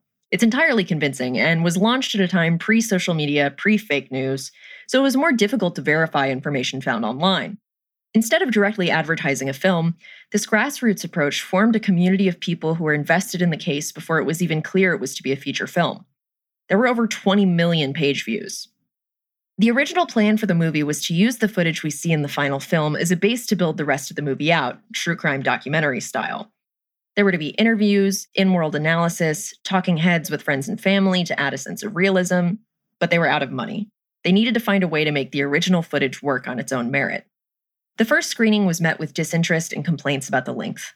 The second screening, after much more aggressive cuts to a class of film students and an advertising executive, all seemed to have the same reaction. This fucking sucks. This marked the first time the filmmakers felt truly discouraged about the project. What if the found footage concept didn't work after all? With this feedback in mind, the final cut whittled it down to a tight 87 minutes. This is the cut that, against all odds, made it into Sundance. Someone made a VHS copy of the screener that began to spread like wildfire, people passing along bootleg upon bootleg of this mysterious tape, fully believing it was real. In the wake of Sundance, Artisan Entertainment promptly bought the rights to the film for $1 million. From there, it became wildly successful. Lines snaking down blocks for early screenings, serious coverage in magazines and the news. This no-budget found footage project shot in the freezing woods by a group of film school friends worked. But the understated ending, at least in the eyes of Artisan Entertainment, didn't. They paid the filmmakers to return to Seneca State Park over a year after the original shoot to film 4 alternate endings where Mike is discovered, which are Mike hanging by the neck, Mike crucified on a giant stickman figure with stickmen dangling around him, Mike floating in the air, and Mike just facing the camera, seemingly in a trance. Though warned that keeping the original ending would likely mean the film would lose millions of dollars, the directors stuck to their guns, and rightfully so. Many viewers seem to miss the significance of Mike just facing the wall because it's explained by a brief blurb at the beginning of the film, which is easy to forget. But within the context of the Blair Witch legend, it makes more sense. The children that supposedly died in the house were murdered and disemboweled by Blair resident Rustin Parr in the 40s, who reported being haunted by a mysterious specter of an old woman who demanded he murder the 7 children. He allowed one to live, but forced him to stand facing the corner and listen to the screams of the dying children. Hence, the iconic ending of the Blair Witch Project. So Blair Witch, though inspired by Cannibal Holocaust, takes this polar opposite creative tact in regards to shock value. Cannibal Holocaust is disturbing because director Ruggero Deodato's creative ethos is to show everything: blood, guts, murder, and gratuitous close-ups. On the other hand, Sanchez and Myrick's Blair Witch has such staying power because the witch is only ever suggested. By taking the approach of showing nothing while ramping up the tension until it's excruciating, it allows the audience to build the monster themselves. And what could be scarier than your own imagination? The idea flew in the face of what people expected from the horror genre at the time, hot on the heels of the gory slasher franchises of the 80s. To be artsy and understated at this point was genuinely transgressive. 2 months before the film's wide release in July of 1999, Artisan Entertainment worked with the Sci-Fi Channel to produce a short TV special called The Curse of the Blair Witch. Wedged between the typical late 90s daytime TV specials on Bigfoot and episodes of Forensic Files, the special contains unused talking head footage with experts and family members from the scrapped portions of the Blair Witch Project, actual footage from the film, all interspersed with the typical Ken Burns zooms on fake historic documents. It's genuinely compelling and worth the watch. It perfectly nails the kind of vibe and tone these specials have and very smartly focuses on the legend rather than exclusively being about the discovered footage. The Curse of the Blair Witch became one of the most viewed sci-fi shows of the summer, leading to repeated reruns in the months leading to the film's release. On July 19th, 1999, The Blair Witch opened nationwide to 27 theaters, competing with Stanley Kubrick's intimidating Eyes Wide Shut, released on the same day. But the response and ticket movement was so immediate and profitable that within weeks, Artisan had extended the release into 1,101 theaters across the country, which at the time was the distributor's most widespread release. It was successful beyond their wildest dreams, landing the actors guest spots on The Daily Show, Jay Leno, and on the covers of Newsweek and Time within days of each other. It was referenced on The Simpsons and parodied on countless other shows to this day. SNL, even in lieu of a sketch dedicated to the film, shot a message from Tim Meadows and Lorne Michaels where they explained that they simply refused to do yet another Blair Witch parody because everyone was so sick of them. Of course, this devolves into a Blair Witch parody. And who can forget the classic moment from The Office 7 years later? It reminds me of the orientation video Michael showed on my first day. The Scranton Witch Project. I am so scared when people don't label their personal food. In short, it was a cultural phenomenon. And as with any massive success of something unique and interesting that flirts with the illusory nature of truth on film, people fucking hated it. Considering the widespread and ferocious hype building up to the release with people touting it as the scariest horror movie ever, it's no wonder a large portion of the mainstream viewing audience was disappointed. People felt tricked. Heather Donahue even won the Razzie for Worst Actress that year. After all, there isn't anything more to the movie than annoying kids screaming in the woods, terrified by piles of rocks, right? And it just ends with a dude standing in a corner? How could that possibly be scary? Even the sleepy town of Burkittsville, Maryland capitalized on the hype. The main street of the town turned into a cottage industry catering to tourists, hawking homemade stickmen, witch hunting kits, and witch-related hiking tours. Of course, this influx of Blair Witch tourism prompted local pearl clutchers to decry the film, almost cancel Halloween trick-or-treating due to the presence of so many Blair Witch fans, and even going so far as to hold a prayer service to, quote, try to take back what Satan is trying to destroy. Here's a recent news report talking about the response of actual Blair residents.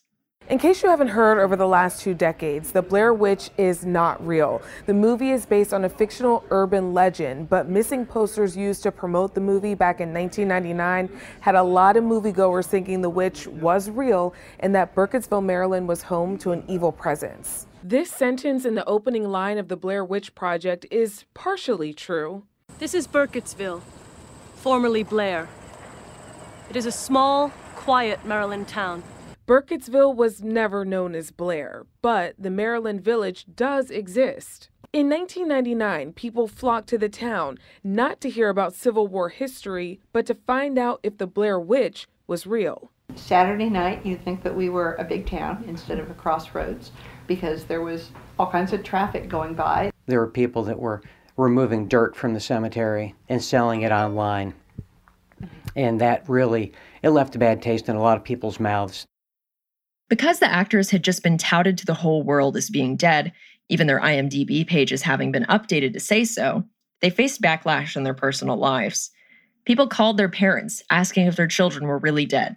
People sent sympathy cards to Heather Donahue's mother.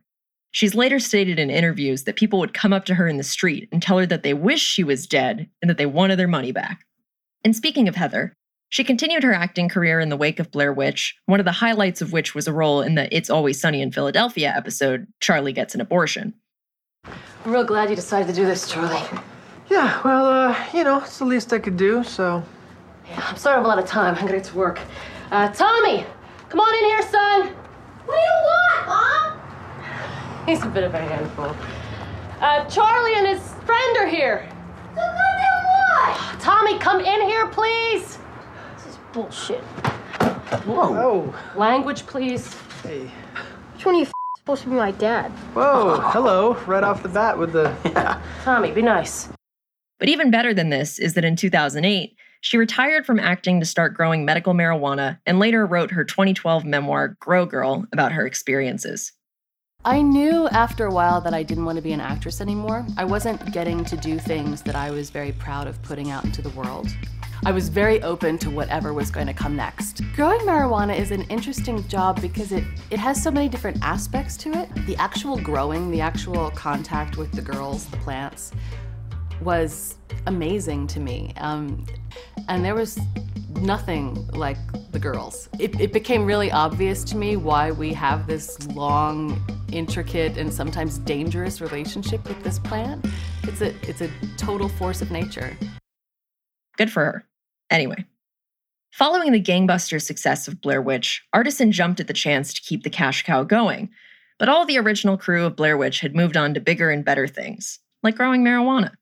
So they continued to churn out merchandise, toys, 3 video games, 5 books, and an 8-entry-long series of young adult tie-in novels, all without the involvement of people who made Blair Witch so incredible in the first place. Almost immediately after the success of the original film, Artisan greenlit and produced the financially successful but massively critically panned disaster of a sequel that eschewed the found footage element entirely, Blair Witch 2: The Book of Shadows, directed by Paradise Lost's Joe Berlinger. Last summer, after the crowds left, 5 strangers returned to the woods to uncover the truth. But one of them has a secret that will unlock the curse. If you don't believe in the Blair Witch, then why the hell did you bother to come? I thought the movie was cool. I recommend getting drunk and watching it with friends. It's pretty terrible in a fun way. And then, 15 years later, still trying to bank off the success of the first and erase the bad taste left by Book of Shadows, there was Adam Wingard's 2016 Blair Witch, which is essentially a rehash of the original, but that actually shows Blair Witch, which sucks a lot of the intrigue out of the story. But there are drones, I guess. Cool. Modern. It's what the kids like. Drones. All of this to say, the Blair Witch Project, whether you love it or hate it, changed the industry forever. A linchpin of its success was how it harnessed grassroots community mobilizing and transmedia marketing through TV specials and the website to create excitement. So you might be familiar with the concept of ARGs, which stands for alternate reality games, which are a form of transmedia storytelling that require the player to use real-world mediums and resources to solve puzzles and unravel the story. The Blair Witch Project's ARG is very notable, and considering we'll later talk about the ARGs it inspired, I want to break down its origins a bit before we move on. And listen, I know. Mom, you're always trying to tell me about transmedia esoterica. What is it with you? I just think they're neat. So it's difficult to track the history of ARGs, considering creators have flirted with the idea in various forms for a very long time. That said, the first true inkling of alternate reality games was predicted in 1905 by mystery writer G.K. Chesterton's short story anthology, The Club of Queer Trades. In this instance, queer meaning peculiar.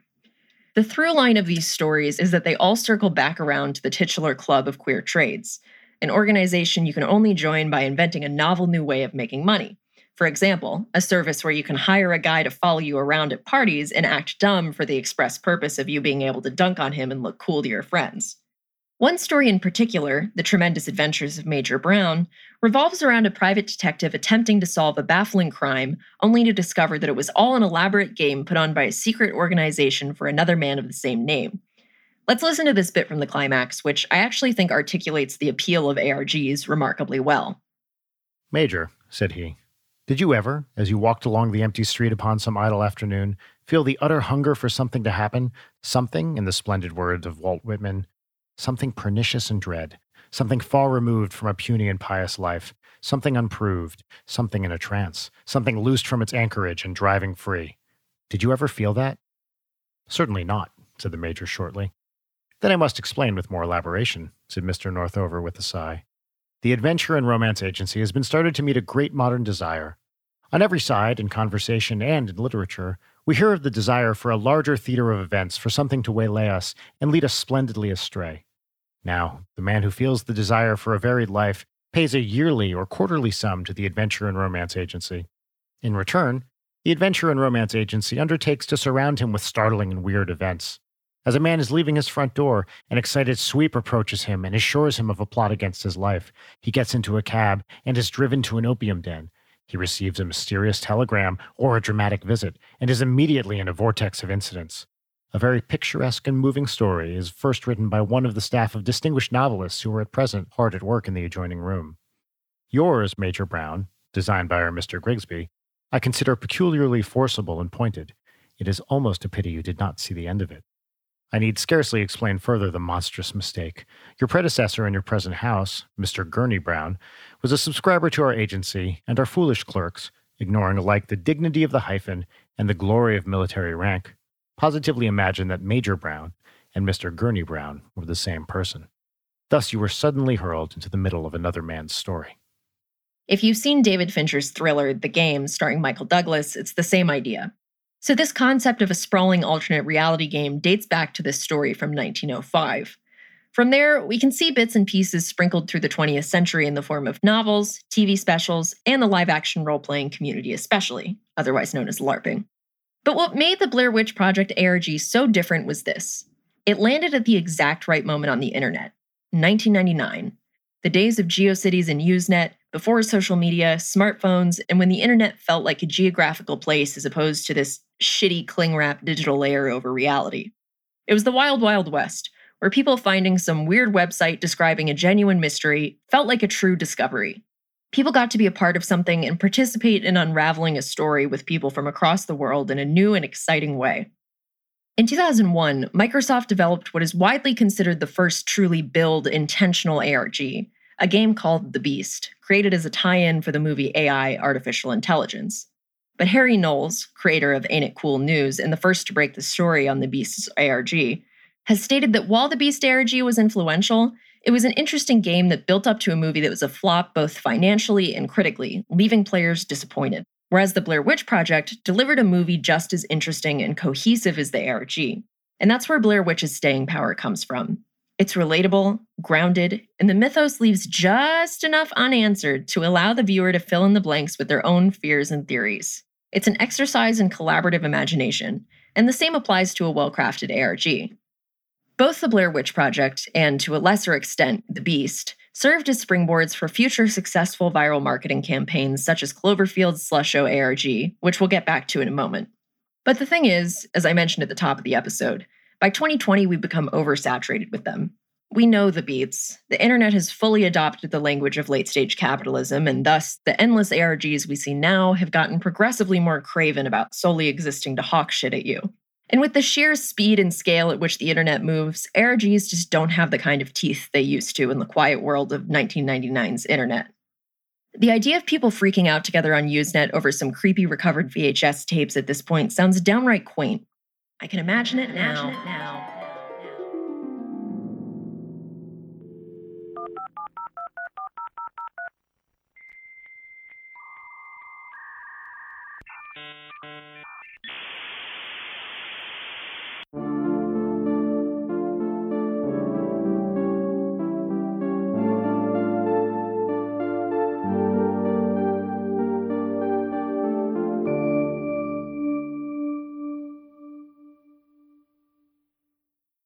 The Blair Witch Project ended up grossing $250 million worldwide, making it the most profitable independent film ever. That is, until almost a decade later, when one director turned a little $15,000 paranormal found footage film shot in his own home into $193.4 million at the box office, making it the most profitable film ever made, independent or otherwise.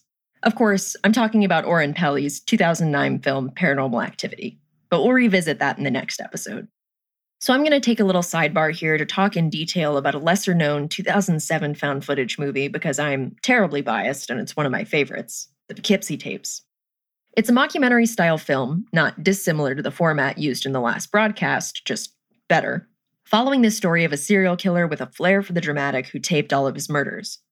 It straddles the line between being a cheesy homage to the slew of early 2000s true crime docuseries such as Forensic Files and being an upsetting, nearly neo-extremism snuff film narrative.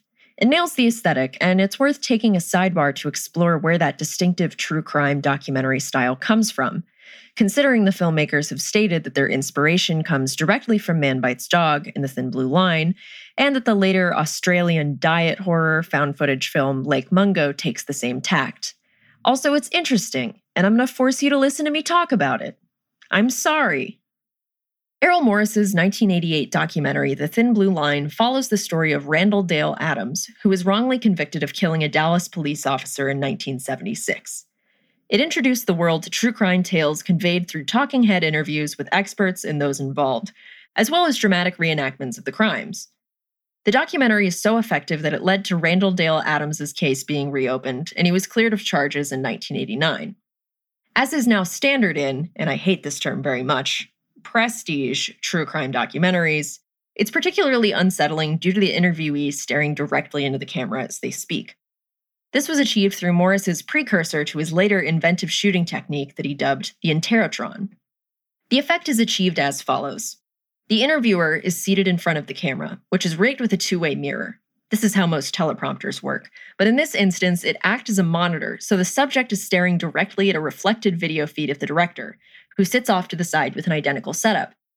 This way, the camera is able to capture a clear feed of the subject while also allowing the director and interviewee to speak face-to-face through the mirrored glass. Anyway, the Poughkeepsie Tapes was very faithful to this vibe. Director John Eric Dowdle has described the production process as being driven by the idea of, quote, trying to make the no budget look big budget, and a true crime mockumentary seemed like the perfect vessel for it. The cast and crew was small and mostly consisted of friends. The torture victim, Cheryl Dempsey, was played by Dowdle's wife, a role she jokes she got as a honeymoon present. Dowdle's brother co-wrote and produced the film, which was shot in 15 days. There's a sequence where they needed 20 actors to play a SWAT team raiding a house, and they could only afford to rent 4 SWAT outfits, so they did some tricky editing with the same 4 guys to get the effect. Dowdle did all the visual effects in the film by hand. By the way, fun story involving Dowdle's wife. There are some pretty brutal scenes of her character being repeatedly drowned by the serial killer that she was extremely excited to film. She said it was the moment that they all realized they were really going for it and that it was super fun to go full unhinged with her performance. But as Dowdle was directing it, he was off camera crying over watching getting his wife roughed up. John Eric Dowdle, the ultimate wife guy. Anyway, I digress. Though missing the ARG element that has propped up many post-Blair Witch found footage films, the Poughkeepsie Tapes created a mythology of its own completely by accident. It's worth noting here that in interviews, the director and writer have stated that they made several fake web pages that listed real serial killers with information on the fake serial killer from the movie thrown in. But despite lots of scouring the web, I can't find any evidence of them. But beyond that, originally slated for a 2008 release, MGM pulled the film 5 weeks prior to the official release date. A second release date for 2009 was then proposed. And then it just disappeared. It wasn't even available as a VOD release until 2014, where it was promptly removed after a mere month of availability. For nearly a decade, the only way you could get your peepers on it was to find a torrent in -2 megapixels and pray you weren't going to release a horde of viruses onto your computer. Finally, Scream Factory quietly released it online in 2017, and it's streaming on Amazon Prime now. Many rumors as to why it fell out of circulation have floated around for years. One suggests that audiences thought that the snuff tapes the film centers on were real. Another suggests it was due to a poor response in the festival circuit. Even more posit that the content was simply too brutal to expose unsuspecting audiences to. Due to the documentary-style presentation and the genuinely disturbing fake snuff tapes within, This actually added to the mystique. Watching it as a low-quality rip on YouTube or a DVD your friend burned made the film more effective. In the behind-the-scenes interviews on the Poughkeepsie Tapes Blu-ray, which I own, the director, as well as his wife, who, as I mentioned, plays the torture victim in the film, agree that not getting a theatrical release was a blessing in disguise, that it's a movie designed to be experienced on a shitty little TV in the dark. If you're a connoisseur of creepy internet gifs of spooky dudes crawling around, such as the infamous clip of a creature on the side of the road from the campy 80s alien movie Extro that's often touted as being real footage of a skinwalker, you've probably seen some clips from the Poughkeepsie tapes. Dowdle later went on to direct the American remake of one of the best found footage movies of all time, REC, that's bracket, R-E-C, bracket, under the name Quarantine, as well as the spooky elevator movie Devil. After that, he directed the actually pretty great 2014 found footage movie As Above, So Below. I find this one largely slept on, and that's sad because it's super fun. It's like, what if Indiana Jones was a pretty lady whose love interest was Ginsberg from Mad Men, but also they were stuck in the Paris catacombs and there were ghosts and stuff? Definitely give it a watch. As well as REC, which I stress, one of the greatest found footage movies of all time. Anyway, around this point is where the cultural language around found footage shifted. I would say at least in part due to the rise of non-horror found footage. The early aughts saw comedy TV following in the footsteps of Christopher Guest's style of comedy mockumentary a la Spinal Tap and Best in Show. The Office, Arrested Development, Trailer Park Boys, and Parks and Recreation all ran with the approach and garnered wide critical acclaim. Even now, shows like What We Do in the Shadows and American Vandal are still successful. There's something interesting about how found footage interacts with the language and beats of comedy versus how it interacts with horror. This is something I think about pretty often, considering that horror and comedy are more similar than one might have you believe. They're both structured around surprising the audience. One is with a funny joke, the other is with something scary. For a joke, you have a build-up to establish an expectation, subvert the expectation, and then you have the punchline that brings it all together. For horror, it's the exact same, but the punchline is a jump scare. It's all about that tension. Anyway, all that to say that The Office isn't all that different from Cannibal Holocaust structurally if you, really think about it. Probably. So with general audiences at this point more familiar with the language of found footage and the approach being proven to interest audiences, the industry plowed forward. If you were a theatergoer in 2007 settling in to watch the biggest blockbuster of the summer, the first entry in Michael Bay's Transformers series, you would have seen a mysterious teaser trailer. It featured shaky footage from a party in New York City, followed by explosions in the skyline and the striking imagery of the Statue of Liberty's head crashing into the street. There was no title attached to the teaser, only the release date, 08/18/08. And more importantly, a producer credit for J.J. Abrams, who at the time was known primarily for his work on Lost. As intended, people lost their shit for it. People speculated all sorts of things, that it was about biblical monsters, or another Godzilla movie, or a Voltron movie, or maybe even something Lovecraftian. Of course, the flash of the Bad Robot Productions logo was a glimmer of hope for Lost to come to the big screen. Only adding to the hype was a series of websites and MySpace pages planted as grassroots marketing, surely inspired by the success of Abrams' tie-in ARG to his show Lost, The Lost Experience. As director Matt Reeves says in this quote that's rambly even after me cutting out a paragraph, quote, "It's almost like tentacles that grow out of the film and lead to the ideas in the film. And then there's this weird way where you can go see the movie. But there's also this other place where you can get engaged where there's this other sort of aspect.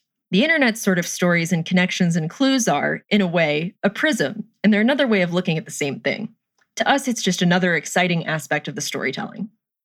So, as you unraveled the threads of the story, or the tentacles, the prism, metaphors, the Cloverfield ARG provided some context to the story that's ultimately inconsequential and kind of nonsensical.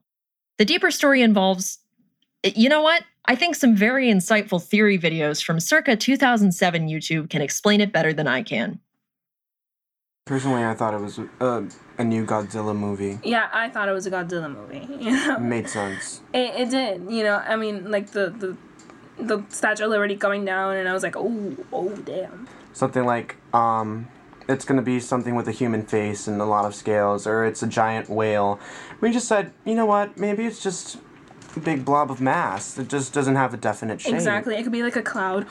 Some stories about, I don't know, they incorporated like slushos and a slusho, which is like a drink or something. Like, I don't know, they incorporated like pollution, how it feeds this monster or something like that.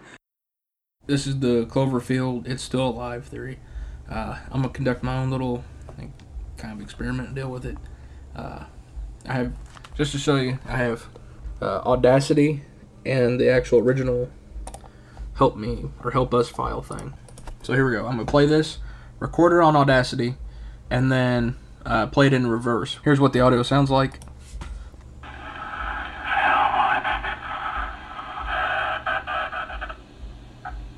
Okay, now what I'm gonna do, click that. Here's what it sounds like in reverse. I'm gonna hold it up to the speaker.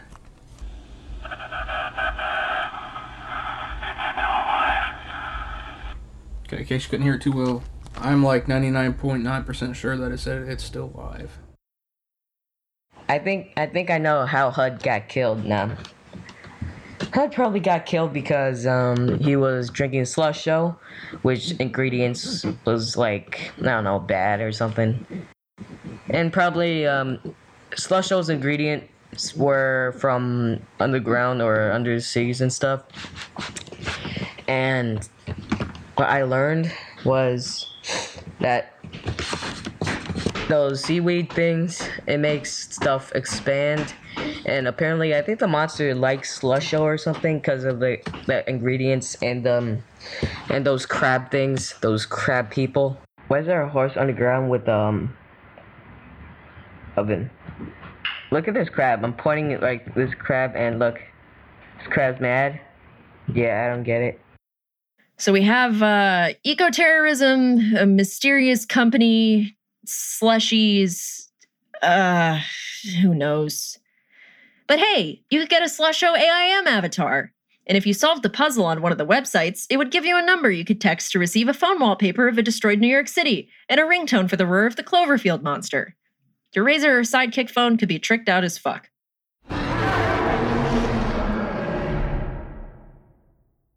Hey, remember when you could accidentally connect to the internet for 30 seconds and then your phone bill would have a huge charge on it?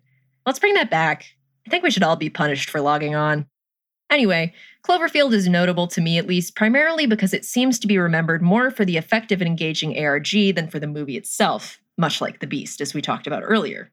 Not to say that it's not good, it's a fun time. But much like the series of diminishing returns of the many sequels, Cloverfield is ultimately pretty forgettable. And that's where we'll close the book, or I guess pop the haunted VHS tape out of the VCR, on this episode of Deep Cuts. Join me next time for the final installment in our series on found footage, where I'll cover what happens to found footage in the modern era of the internet.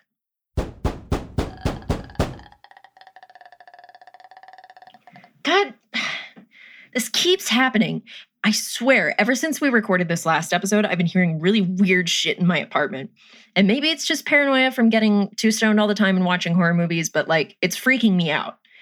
Like, the guy who lived here before me actually died in here, and I keep getting his mail, and like, legally you cannot throw that away.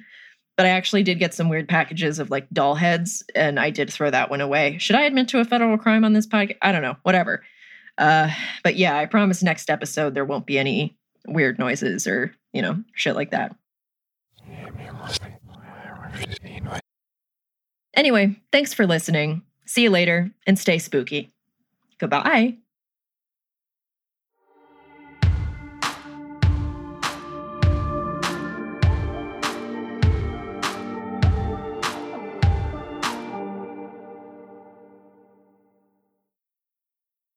Hello, friends, and welcome back to the third, final, and shortest episode of our found footage series. Thus far, we've covered the long road from Hickson, a study of witchcraft, to the groundbreaking 1999 Blair Witch Project, with all the bumps of controversy and meandering film nerd detours along the way. As we enter the early aughts and 2010s, the found footage subgenre takes an interesting and necessary turn. In the 90s, we saw the proliferation of consumer-grade production tools allow filmmakers with no budget to be wildly successful. But with the release of the iPhone in 2007 and the creation of Facebook and Twitter in 2004 and 2006, respectively, we suddenly had not only the tools to create professional films, but unprecedented and immediate access to potential audiences across the globe. But the internet is a fickle creature. We now exist in an attention economy, meaning that your attention as a consumer is a finite resource, so brands are constantly competing against each other to hold your eyes, and therefore your money, for as long as possible. Comparatively, in the 90s, there just wasn't that much happening on the internet. Thus, something like the Blair Witch Project ARG could capture and really hold people's attention. Now the deluge of constant content is just exhausting. So sure, in 2020 you can spend your savings on making a found footage horror movie and throw it online, but that doesn't guarantee that anyone will see it. You can't engineer virality. You can do everything quote-unquote right, but if it doesn't hit at the exact right moment or hit the exact people who need to see and share it, you're kind of screwed. But the stories behind the things, whether it be a meme or a YouTube channel, that against all odds do end up successful and spreadable online, are often interesting and surprising. As we inch closer to the present state of found footage, we see that the element of controversy that helped make previous entries in the subgenre successful, even if accidentally, is now practically a prerequisite if you want anyone to even notice you exist. And truly, what better embodiment of horror is there than being at the whim of an invisible monster with an insatiable hunger for blood, guts, and your precious little eyeballs? I'm your host, Leighton Gray, and this is Deep Cuts. Welcome to the crypt. You are invited on a guided tour of a world of darkness, where nightmares become reality.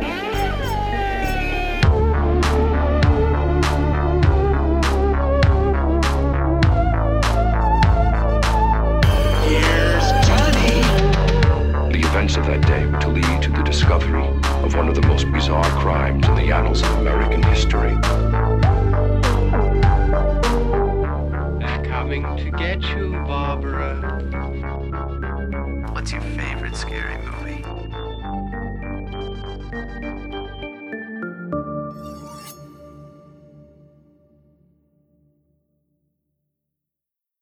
Let's start with an entry in the genre that feels like a true staple of mid-aughts horror, found footage or otherwise: Paranormal Activity.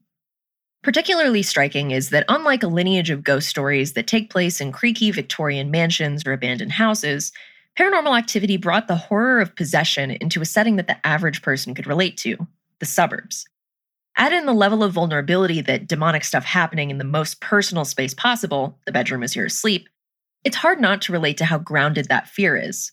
The inception of this idea came from director Oren Peli's own experiences moving into his suburban home with his girlfriend, getting spooked by bumps in the night, and setting up a camera to figure out what was causing the noise. It certainly wasn't a demon, but he decided to pursue the idea as a horror movie, shot as cheaply as possible. So after some renovations, brief casting, and their team of only 3 crew members, including Peli, they shot the film in 7 days. The shoot cost $15,000. Stars Mika Sloat and Katie Featherston were paid $500 each. The casting process, much like the one for the Blair Witch Project, was rigorous in its search for 2 people who could improvise the entire movie. Let's take a listen to Mika and Katie's audition tape. Hey, babe.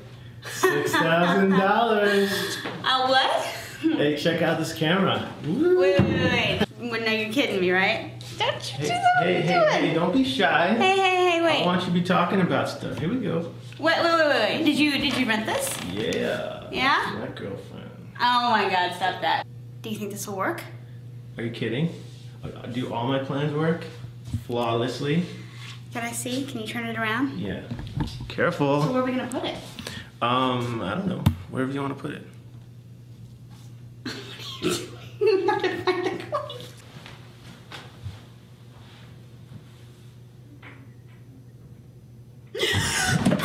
Jesus. Whoa. Oh my God. Whoa. Look. Oh my God. Relax. What's going on? No. You had a nightmare. No. Look. Jesus Christ. Oh my God. No. Jesus. No, it's gotta stop. Okay. Something's here. No. We have to go right now, please. Please. I'm so scared. Please. Let us go. Please. Let's go right now. You have to tell me what's going on. It's here. What's here? I don't know. Okay, babe, you have to look at me. Tell me what's going on. Let's I want to go right now. Hey, I can't do this anymore. I can't do this. Oh God. It's gonna be okay. You don't know.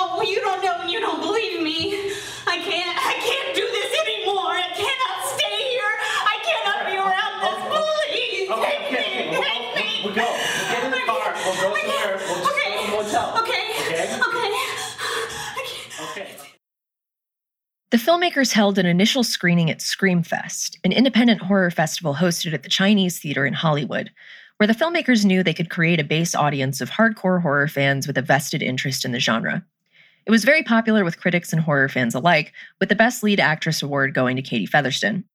Among the audience was film critic and producer Steven Schneider, who shared the film with fellow producer Jason Blum, founder of Blumhouse Productions, who continued to use his influence to spread the word about the film throughout the industry.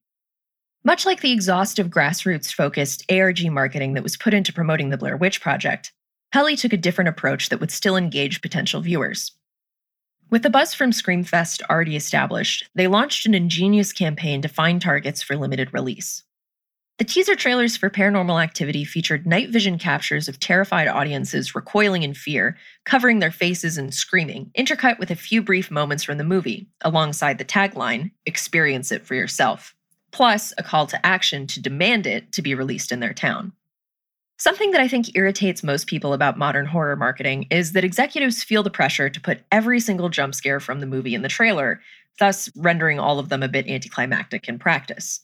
And since the unconventional nature of the film worked best with no warning beforehand, the very smart approach to marketing focused not on the film itself, but selling the experience the audience could have watching it. So, the Demand It advertising campaign revolved around funneling people towards a website with an embeddable Facebook button that put the onus of distribution in the hands of the public. If people wanted to see what the fuss was about, they could vote for the movie to come to their town and encourage friends to do the same. The budget was so small that the producers had to be careful about every decision. So by allowing potential viewers to provide direct, free, valuable market research on their age, location, and interest, they were able to target distribution at areas where they knew they could move tickets. The promise touted by the website was that if 1 million people demanded it, Paranormal Activity would release nationwide, and, surprise, they hit that benchmark really fast. It started with 7 screenings in the US, expanded to 12 more college towns, then 20 more cities, and within a month, in October, right before Halloween, it was released nationwide. A decade after the release of the Blair Witch Project, Paranormal Activity put found footage back on the map. It jump-started the Blumhouse Productions approach of giving out small budgets to independent filmmakers en masse and throwing as many things as possible at the wall to see what sticks. And of course, the success led to 6 more entries in the Paranormal Activity franchise, which all have been financially successful, but increasingly lackluster. I would wager that a lot of the found footage fatigue these days is inspired in part by the lazy follow-ups that not only lack the passion of the initial film, but also are bending over backwards to justify the found footage premise rather than building the story around the approach in the first place. On the topic, Jason Blum himself says, quote, "In general, a found footage movie is harder to do than a traditional movie. I think for found footage, the idea has to be an idea that can't be told any other way. So if I'm talking to a director and they say, I can do this found footage or I can do it traditional, I'll always encourage them to do it traditionally. Shooting a movie found footage causes more problems than it solves. It's very practical, it's not a creative thing." End quote. And while I think the oeuvre of films he's produced slightly contradicts this statement, there is a nugget of truth there. The best entries in the genre erupt from pure passion, and the medium of found footage being at the core of the idea thematically. Cannibal Holocaust is about the recovery of footage from a documentary crew. Same with Blair Witch. Ghostwatch literally only works as a nighttime BBC investigative special. I'll also argue that Unfriended, which is a good movie, is a story that can only be told through a screen capture of a laptop. You can see how clear this becomes when you look at movies that are, in my opinion, not successful with this, like The Last Broadcast. If you suddenly have to break diegesis and switch to shooting traditionally to continue the story once you get to the climax, it probably shouldn't have been found footage in the first place. Even though we all get tired of seeing moments in found footage where the camera is placed in an overly convenient way and everyone's like, who would do that if they're getting murdered? Which, true. I would rather suspend my disbelief to buy into that than see the filmmakers just give up on the core premise of their movie. An appreciation of the horror genre requires you to let go of your need to be the smartest person in the room and suspend your disbelief for 90 minutes. I promise you'll have more fun that way. Anyway, back to my point here. As the saying goes, necessity is the mother of invention. Night of the Living Dead, as mentioned in our first episode, was shot on black and white film not as a stylistic choice, but because they couldn't afford color film. The guy who did the opening crawl narration for the Texas Chainsaw Massacre was paid not in money, but with a single joint. The iconic poster for John Carpenter's seminal 1982 classic, The Thing, was painted overnight without any press or reference photos and was shipped while the paint was still wet. All that to say, you have to use limitations to your advantage. Found footage is inherently a workaround to the studio system, a way to make a no-budget movie seem big budget. So why not just attack your creative problems from a different angle instead of taking the easy way out?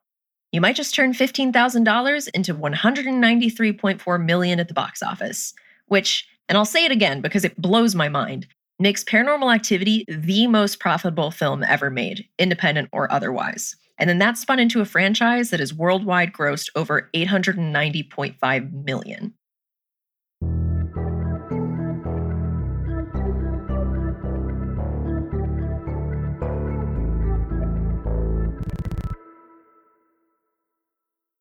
At this point, despite the availability of consumer-grade video production tools making it easier to actually get a film made, there were still only very specific avenues that people could get their films seen. Festivals, knowing the right people, blood pacts with Satan, etc.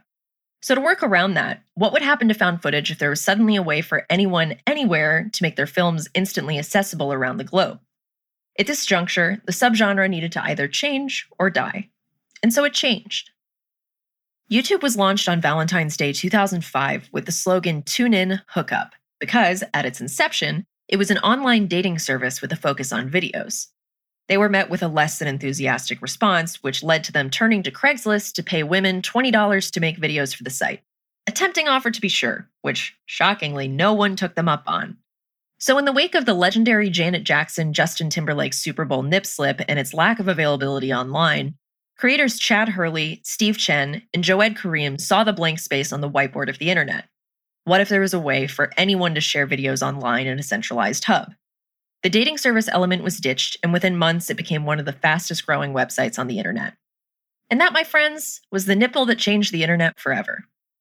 The first YouTube video ever uploaded was an 18-second clip posted by Joed Karim called "Me at the Zoo." Here is that legendary and genuinely historic clip. Alright, so here we are in front of the elephants. Cool thing about these guys is that they have really long fronts, and that's cool. And that's pretty much all there is to say. In 2006, and for years after, the most viewed video on YouTube was in fact not nipple-related, but a video called "Evolution of Dance," which, at this point, some of you might not even have been born yet. It's literally just a -5 megapixel video of a dude in an orange Crush shirt dancing to a medley of popular songs with all the grace of your best friend's dad tearing it up at a middle school dance. That shit was the height of comedy. Anyway, this is all just trivia. Again, you're a captive audience. I can do this all day. What I'm really getting at here is trying to set the stage for something the internet had never seen, its first web series. On June 16th, 2006, a 16-year-old girl named Bree posted her first vlog to her YouTube channel, Lonely Girl 15. Hi guys, so this is my first video blog. Well, I guess a video blog is about me. My name is Bree, I'm 16. I don't really want to tell you where I live because you could stalk me. Well, what you need to know about my town is that it's really boring. Like, really boring. Really boring. That's probably why I spend so much time on my computer. She sits on her bed in a nondescript bedroom, a hot pink boa dangling from her doorknob. She talks about the YouTubers she likes, how the town she lives in is boring, and the video ends with her dancing around her room and making silly faces. In the next video, she wants to go to a party, but her parents won't let her. For all intents and purposes, Bree seemed like a normal, goofy teenage girl, self-consciously sharing her life with an unseen audience. But of course, behind the scenes, there were 3 puppet masters holding the strings of Bree's life: Mesh Flinders, Greg Goodfried, and Miles Beckett, who were, respectively, a screenwriter, a former attorney, and a surgical residency dropout. The inception of the idea came from Miles Beckett, who was very plugged into the scene of early YouTube. Virality at the time was a bit of a mystery. The most viewed YouTube videos of 2006 included Laughing Babies, Numa Numa Guy, and a pre-Smosh Ian Hecox and Anthony Padilla as literal children lip-syncing to the Pokemon theme song in their bedroom. If you had a webcam and a bit of enthusiasm, you could rack up millions of views. Beckett and the other filmmakers paid close attention to the confessional style of popular vloggers. But this all gave him an idea. What if you could use the format of a video blog to tell a narrative, and how long could you get the audience to buy into it? To make it believable, they needed an actor who was naturalistic and an excellent improviser. They quickly found actress Jessica Lee Rose, who was 19 at the time, but passed for 16. The first 2 videos posted to the Lonely Girl 15 channel were Mimi video responses to other popular YouTubers, which just added to the veracity and feeling of normalcy of the channel. Then came the vlogs, filmed in Rose's actual bedroom with a bit of set dressing. Due to the wild, wild west nature of YouTube at the time, Lonely Girl 15 stood out for her goofiness and candor, and quickly became one of the most popular channels on YouTube. So this was prior to the days of custom YouTube thumbnails, so the creators figured out a way to game the thumbnail scrubbing algorithm to optimize how to get the most thematically accurate and attention-grabbing images. Now, this is just basic stuff that even your average 12-year-old Minecraft enthusiast can whip up in a pirated version of Photoshop. But back then, this was a huge deal, and it actually worked. They also figured out that comment sections would count responses from the creator as actual discussion, and would cause the videos to trend if they were active there. Plus, it fostered a sense of intimacy that doesn't really feel as possible now with the current nightmare hellscape state of YouTube comments. Remember that? Remember when the description for the video was on the right? Memories.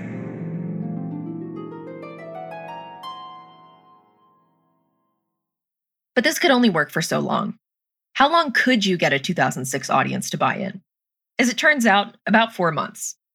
As a clear plotline began to emerge throughout the videos and got progressively creepier, her best friend Daniel totally doesn't have feelings for her or anything. Her strained relationship with her parents becomes more contentious. She hints at her commitment to her mysterious religion and her preparation for a ceremony that the quote-unquote church wants her to do.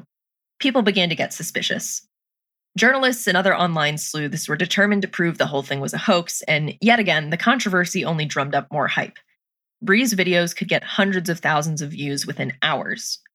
Eventually, some IP trackers found evidence linking Bree's MySpace page to LA-based creative agency, the California Arts Agency, and the jig was finally up. On October 8, 2006, the LA Times posted an article, "Mystery Fuels Huge Popularity of Webb's Lonely Girl 15," that blew the whole thing open. News outlets ran with it. Even the New York Times got in on it, to the point that the creators had to hold a press conference to address the entire thing. Despite the furor, the series continued as planned, and eventually, Bree gets killed off. The last we hear of her is this voicemail. Hey guys, it's me. Right now I'm sitting on a rock not too far from the cabin and thinking about all of you and all of this, just everything. This is really hard for me. I've been sitting here trying to figure out what I can say to you that will make you understand why I have to do what I'm about to do. As long as I'm with you guys, you'll never be free. The Order isn't gonna let me go, not ever. And if I stay with you, they'll always be out there, waiting and watching. We can't ever really stop them this way. So I've made my decision. I've made the decision that I'm going back and I'm gonna do the ceremony. I want you guys to promise me something. You have to promise me that you'll find the other girls and help them. I know they're out there and one of them is next. New characters and plot lines were introduced, the series ran for several more years, inspired a few spin-offs, and it actually became the first web series to get product placement. Hershey's Icebreakers Sours Gum. It's hard to know who to trust. Hey, what is that? What? Icebreakers Sours Gum. Can I have a piece? I would love a piece. I only have 4 left. What do you mean there's only 3 of us in the car? Come on. I know, but Come on. We came all the way out here to pick you up. That's exactly right. So Okay. Besides, my mouth right now feels like. Okay. Thank you. All right. Thank you. Oh, that's so messed up. Oh my God. Whoa. Sour. Lonely Girl 15 was a landmark moment not only for YouTube, but for the internet in general. Being nearly 15 years out from the first video, the landscape of the internet has changed drastically. Fake news is the norm. Everyone does vlogs, and there are so many web series that I can't keep track of them all. We have sponsored content out the wazoo. Gone is that sense of tight-knit community, support, and trust. And whether we like it or not, existence on the internet means you are flattened into the dreaded capital B brand. As co-creator Flinders said in a semi-recent video, quote, "On YouTube now, we wouldn't get away with this for 30 seconds. People would know she's fake immediately. No one will ever trust anyone on YouTube again." End quote.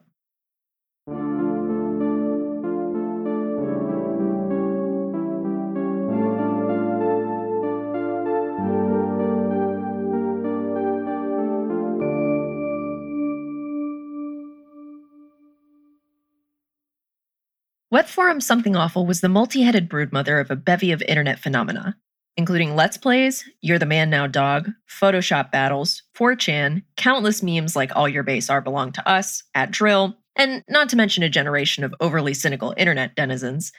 But most relevant to what we're talking about, a now infamous 2009 Photoshop contest thread called, quote, "Create Paranormal Images," which is exactly what it says on the tin, with users trying to propagate fake paranormal photos to see if any unsuspecting people might find the images and think they're real. It quickly was populated with artifacted edits of UFOs, mystical orbs, ghosts, and the like. In the thread, user Eric Knudsen, under the name Victor Surge, shared 2 innocuous images of children playing, with an ominous, tall, suited figure looming in the background.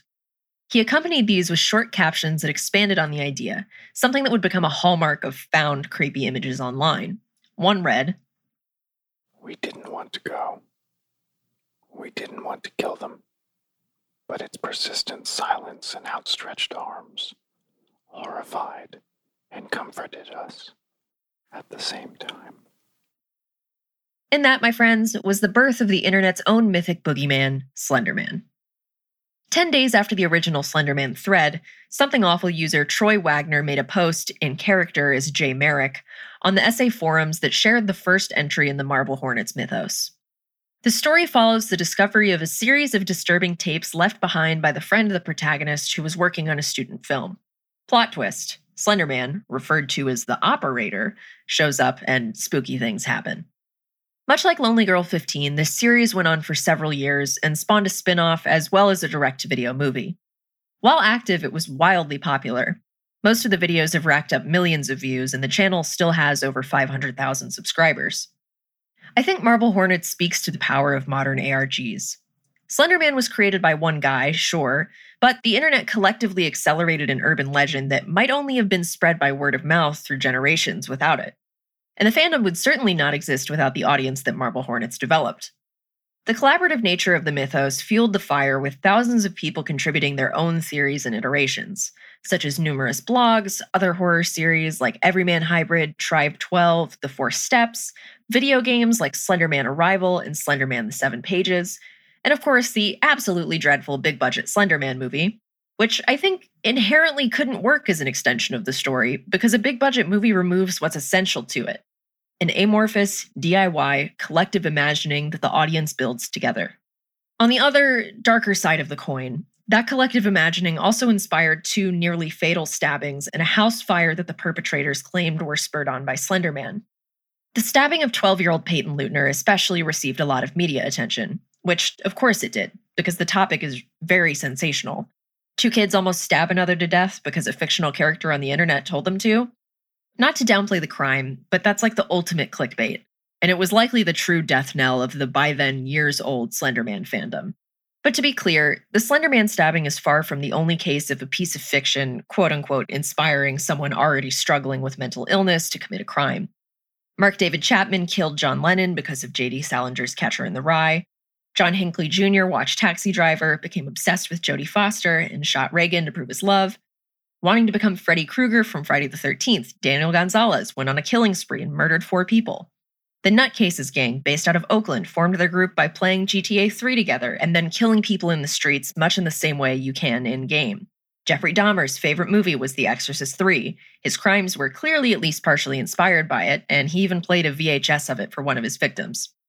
The list truly goes on ad nauseum. There are way more of these than you think there are. The Slender Man stabbings just so happened to be the perfect story that hit at the perfect time.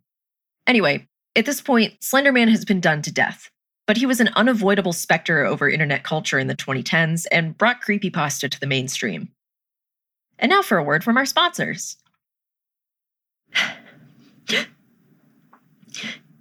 Hey guys, in light of everything that's been happening, I just wanted to issue a formal apology to all the Deep Cuts listeners out there. I messed up, and I'm sorry. And I had a huge lapse in judgment and in common sense, and I did some really bad things. And I just wanted to be honest and open with you about what's been going on. This is really hard for me. So I thought that a partnership with Toothly would be a good idea. And now I know that was wrong. I don't know why I thought working with a company selling questionably real teeth would be okay to do. But they sent me a bunch of free teeth. And how could you say no to that? And then I got that call from the FBI about there being evidence in an ongoing case. And that was the worst day of my life. And then we found out that the class action lawsuit was happening, and it was great. And then they found out that it was being thrown out because of a conflict of interest. And then we weren't even going to get any money.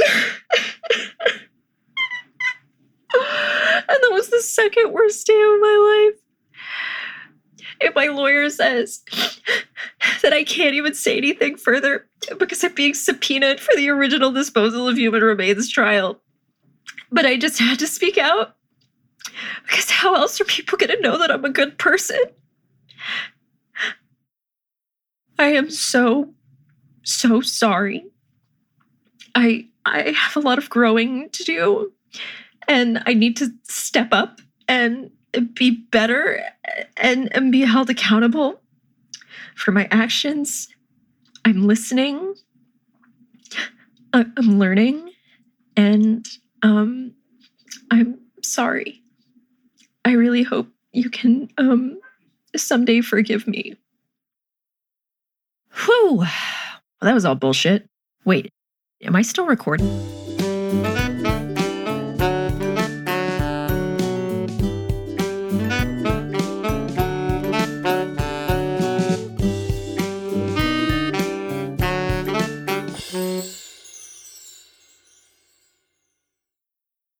In the year 2017, post Lonely Girl 15, post Marble Hornets, how do you innovate on the concept of taking a creepypasta, running with it, and turning it into a found footage ARG without feeling trite? Enter Petscop.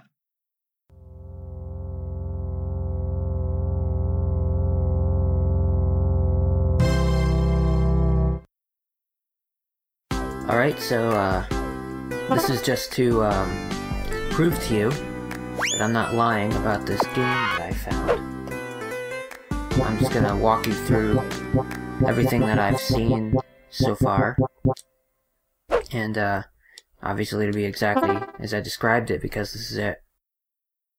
Using the format of a casual YouTube Let's Play, Petscop is about a guy named Paul who found a weird PS1 video game called Petscop and is making a playthrough to show to his unnamed friend to prove that it's real.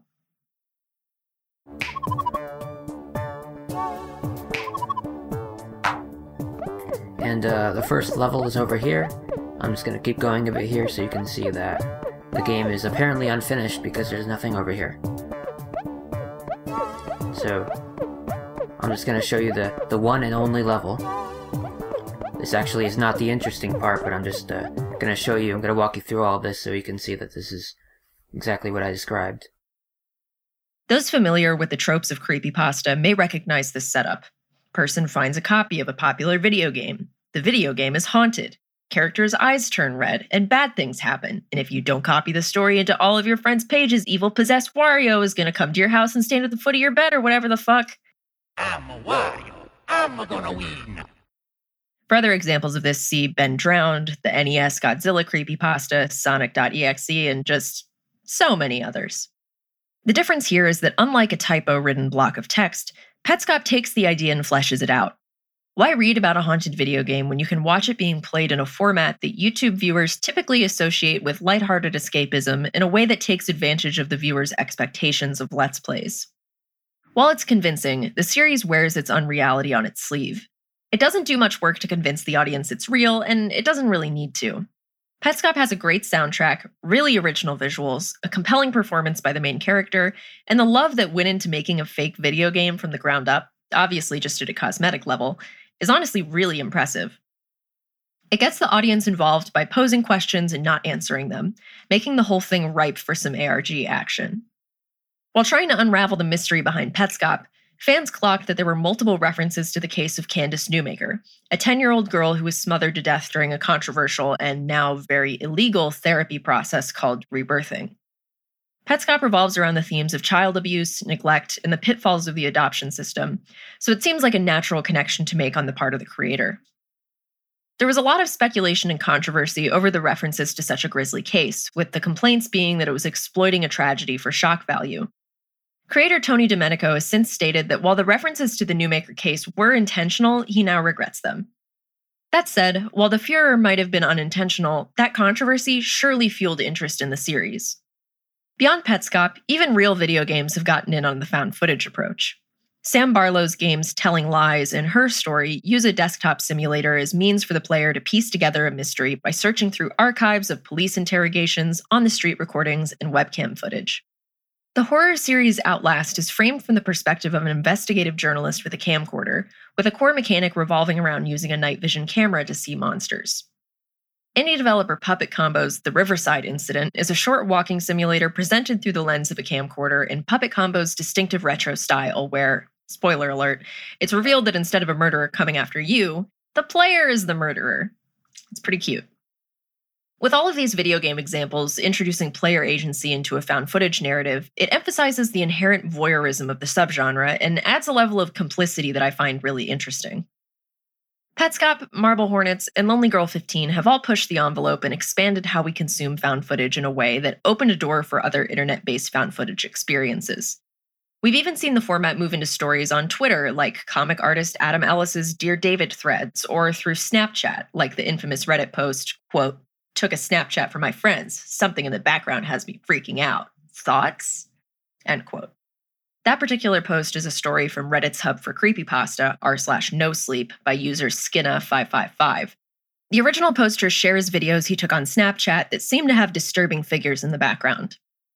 The saga becomes heavily integrated with the sleuthing of commenters and real-time updates, with the prevailing theory being that OP is dealing with a home invasion and might be in danger. Of course, this was just a really expertly executed creepypasta, but it's again an interesting innovation of combining Reddit and Snapchat and user input to create a story. In parallel, studio productions have pursued internet-based desktop simulator found footage films as well, with movies like The Den, Megan is Missing, The Unfriended movies, which are good actually, and Searching, which is bad actually, attempting to iterate on the idea. In the sequel to one of my favorite found footage movies, Creep 2 follows a YouTuber who puts herself in danger to get her channel off the ground. That probably sounds hacky, but in practice, it's very fun. These types of movies generally seem to be pretty hit or miss, in my opinion, because they often come off as people who are out of touch making movies that demonize technology. But that said, if you can look past that, they're really fun. And now with so many film and TV productions suspended due to safety concerns and much of our work and social lives now taking place over Skype and Zoom, we're already starting to see a bit of a resurgence in this style of filmmaking with more desktop simulation movies like Host. Again, this is a true case of necessity being the mother of invention.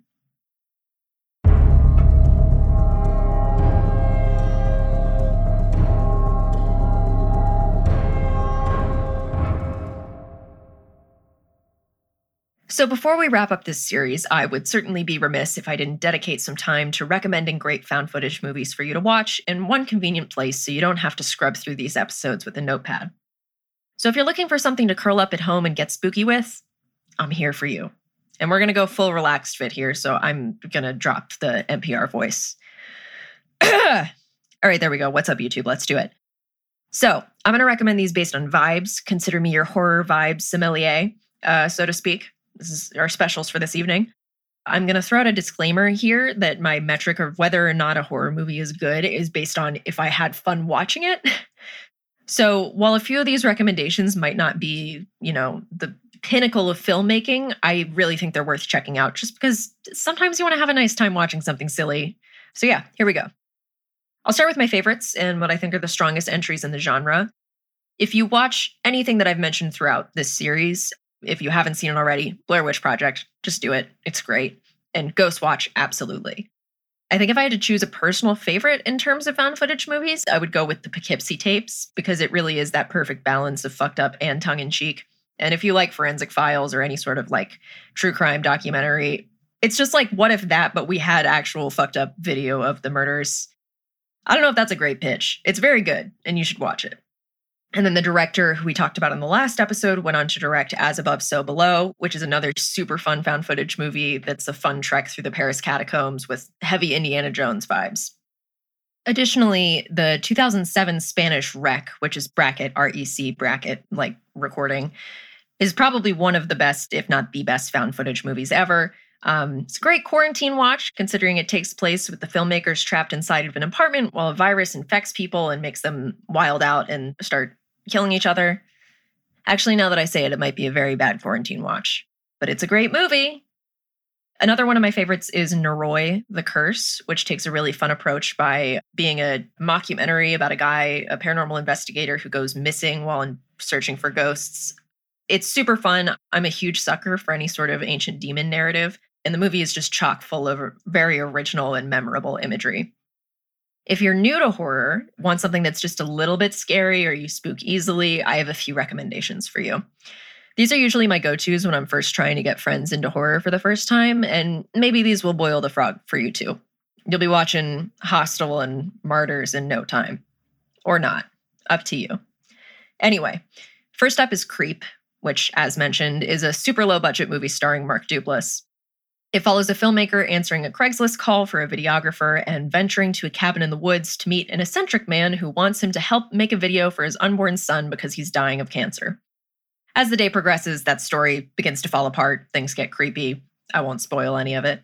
But Duplass gives such a great performance, and it's a really cute movie. Of course, I call a movie about murder cute. It's just how I am. So the sequel, Creep 2, follows another videographer getting tangled up with Duplass's character, and it's just as fun as the first. Another great diet horror movie that I'm personally not the biggest fan of, but that most people I know love, is the Australian Lake Mungo.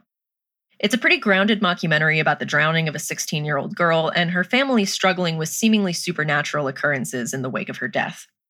It's less concerned with scares and more with creating an unsettling atmosphere, and it's pretty successful with it. If you liked the sorts of hidden background ghosts in Mike Flanagan's Haunting of Hill House, you'll probably like this one a good bit. Another semi-serious mockumentary-turned-horror style one is The Taking of Deborah Logan, which is meant to be a medical documentary about a woman's struggle with Alzheimer's, but that slowly turns into a possession narrative. The special effects and imagery in this one are just, chef's kiss, and I really do think about them a lot. On the complete opposite end of the spectrum, if you want something brutal that's probably going to ruin your night, obviously Cannibal Holocaust is a great pick. You also have Megan is Missing, which truly is a god-awful desktop simulation exploitation movie that I won't explicitly recommend. I'm just saying that it sucks, but I really enjoyed it. So, there you go. As I mentioned a few times in this series, Be My Cat, A Film for Anne is another no-budget, particularly messed up found footage film that really hinges on an excellent performance by the writer, director, and lead actor. The story follows a budding filmmaker who goes to, let's say, extreme lengths to convince Anne Hathaway to star in his debut feature. Are you in the mood for something based on a true story?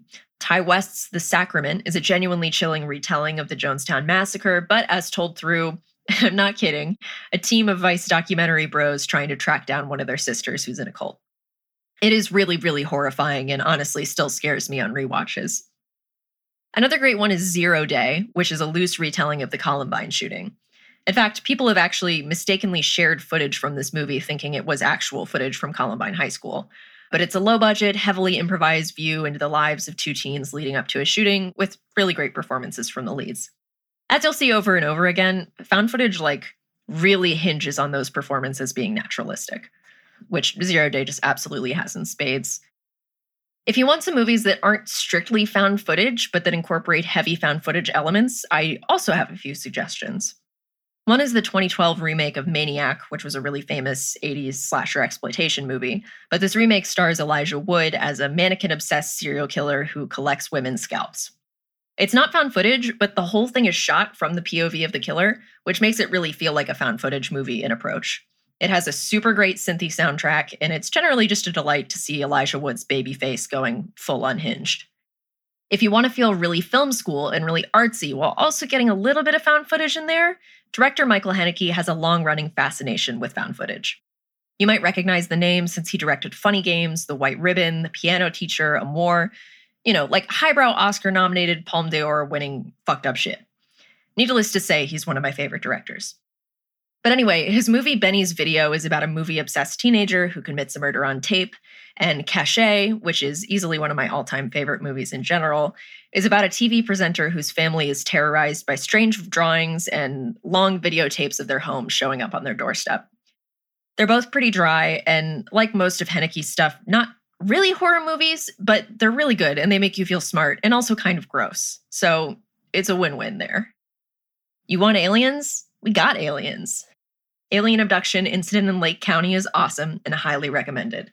Additionally, and this is one of the not actually good but pretty fun movies, The Fourth Kind starring Mia Jovovich is a great, silly time. And finally, if you want something less spooky and a bit more on the fun horror comedy side, check out the WNUF Halloween special. It's a very by-the-numbers parody of Ghostwatch, but what's really special about it is that it's mostly commercial breaks that perfectly capture the feeling of watching late-night TV in the 90s, replete with ads for local businesses and as-seen-on-TV products. It's not an incredible movie, but it was made on a budget of $500 and is a pretty fun watch even though it's ultimately underwhelming. For a more traditional horror comedy, Behind the Mask, The Rise of Leslie Vernon is a fun riff on Man Bites Dog, with a documentary crew following a funny and charming wannabe serial killer. Again, it's not amazing, but it's a fun watch with friends. Honestly, you should just watch Man Bites Dog, because that movie was really the blueprint for a lot of this stuff and is a delightful time. All right, that's all I got. There's some others I didn't mention here for time reasons, but if you want to see a written list of all the ones I just talked about and where to watch them, you can visit the link in the description.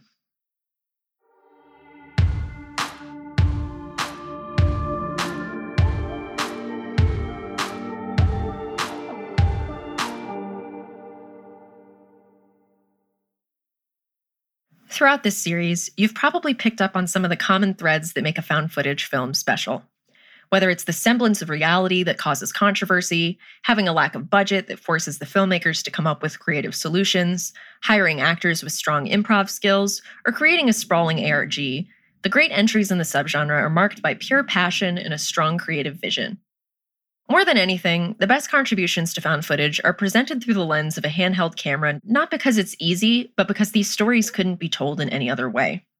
And despite all the other great entries in the subgenre we've talked about here, the Blair Witch Project still stands out in the cultural consciousness 20 years later.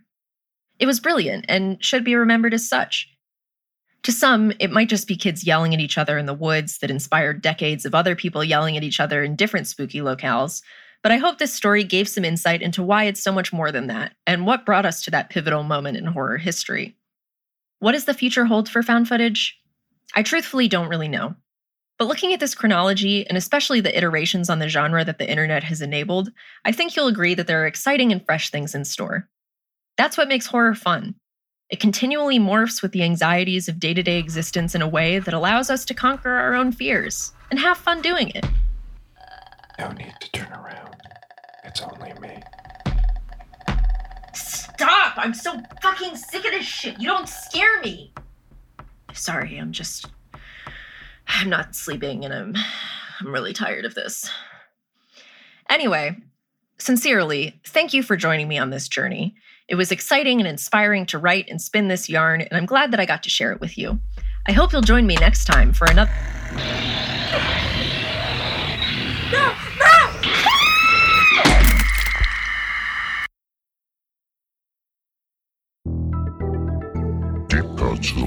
Late Podcast, written and hosted by Leighton Gray, and produced by Jarek Centeno, with music by Brian Weck, Leighton, and Jarek. For sources, transcripts, and info, and where you can watch the movies discussed in this episode, visit the link in the description. Find us on Twitter at Leighton Night, and on Instagram at Leighton_Night. If you want to hear mini-sodes, sneak peeks, or other random bullshit, find us on Patreon at patreon.com/LeightonNight.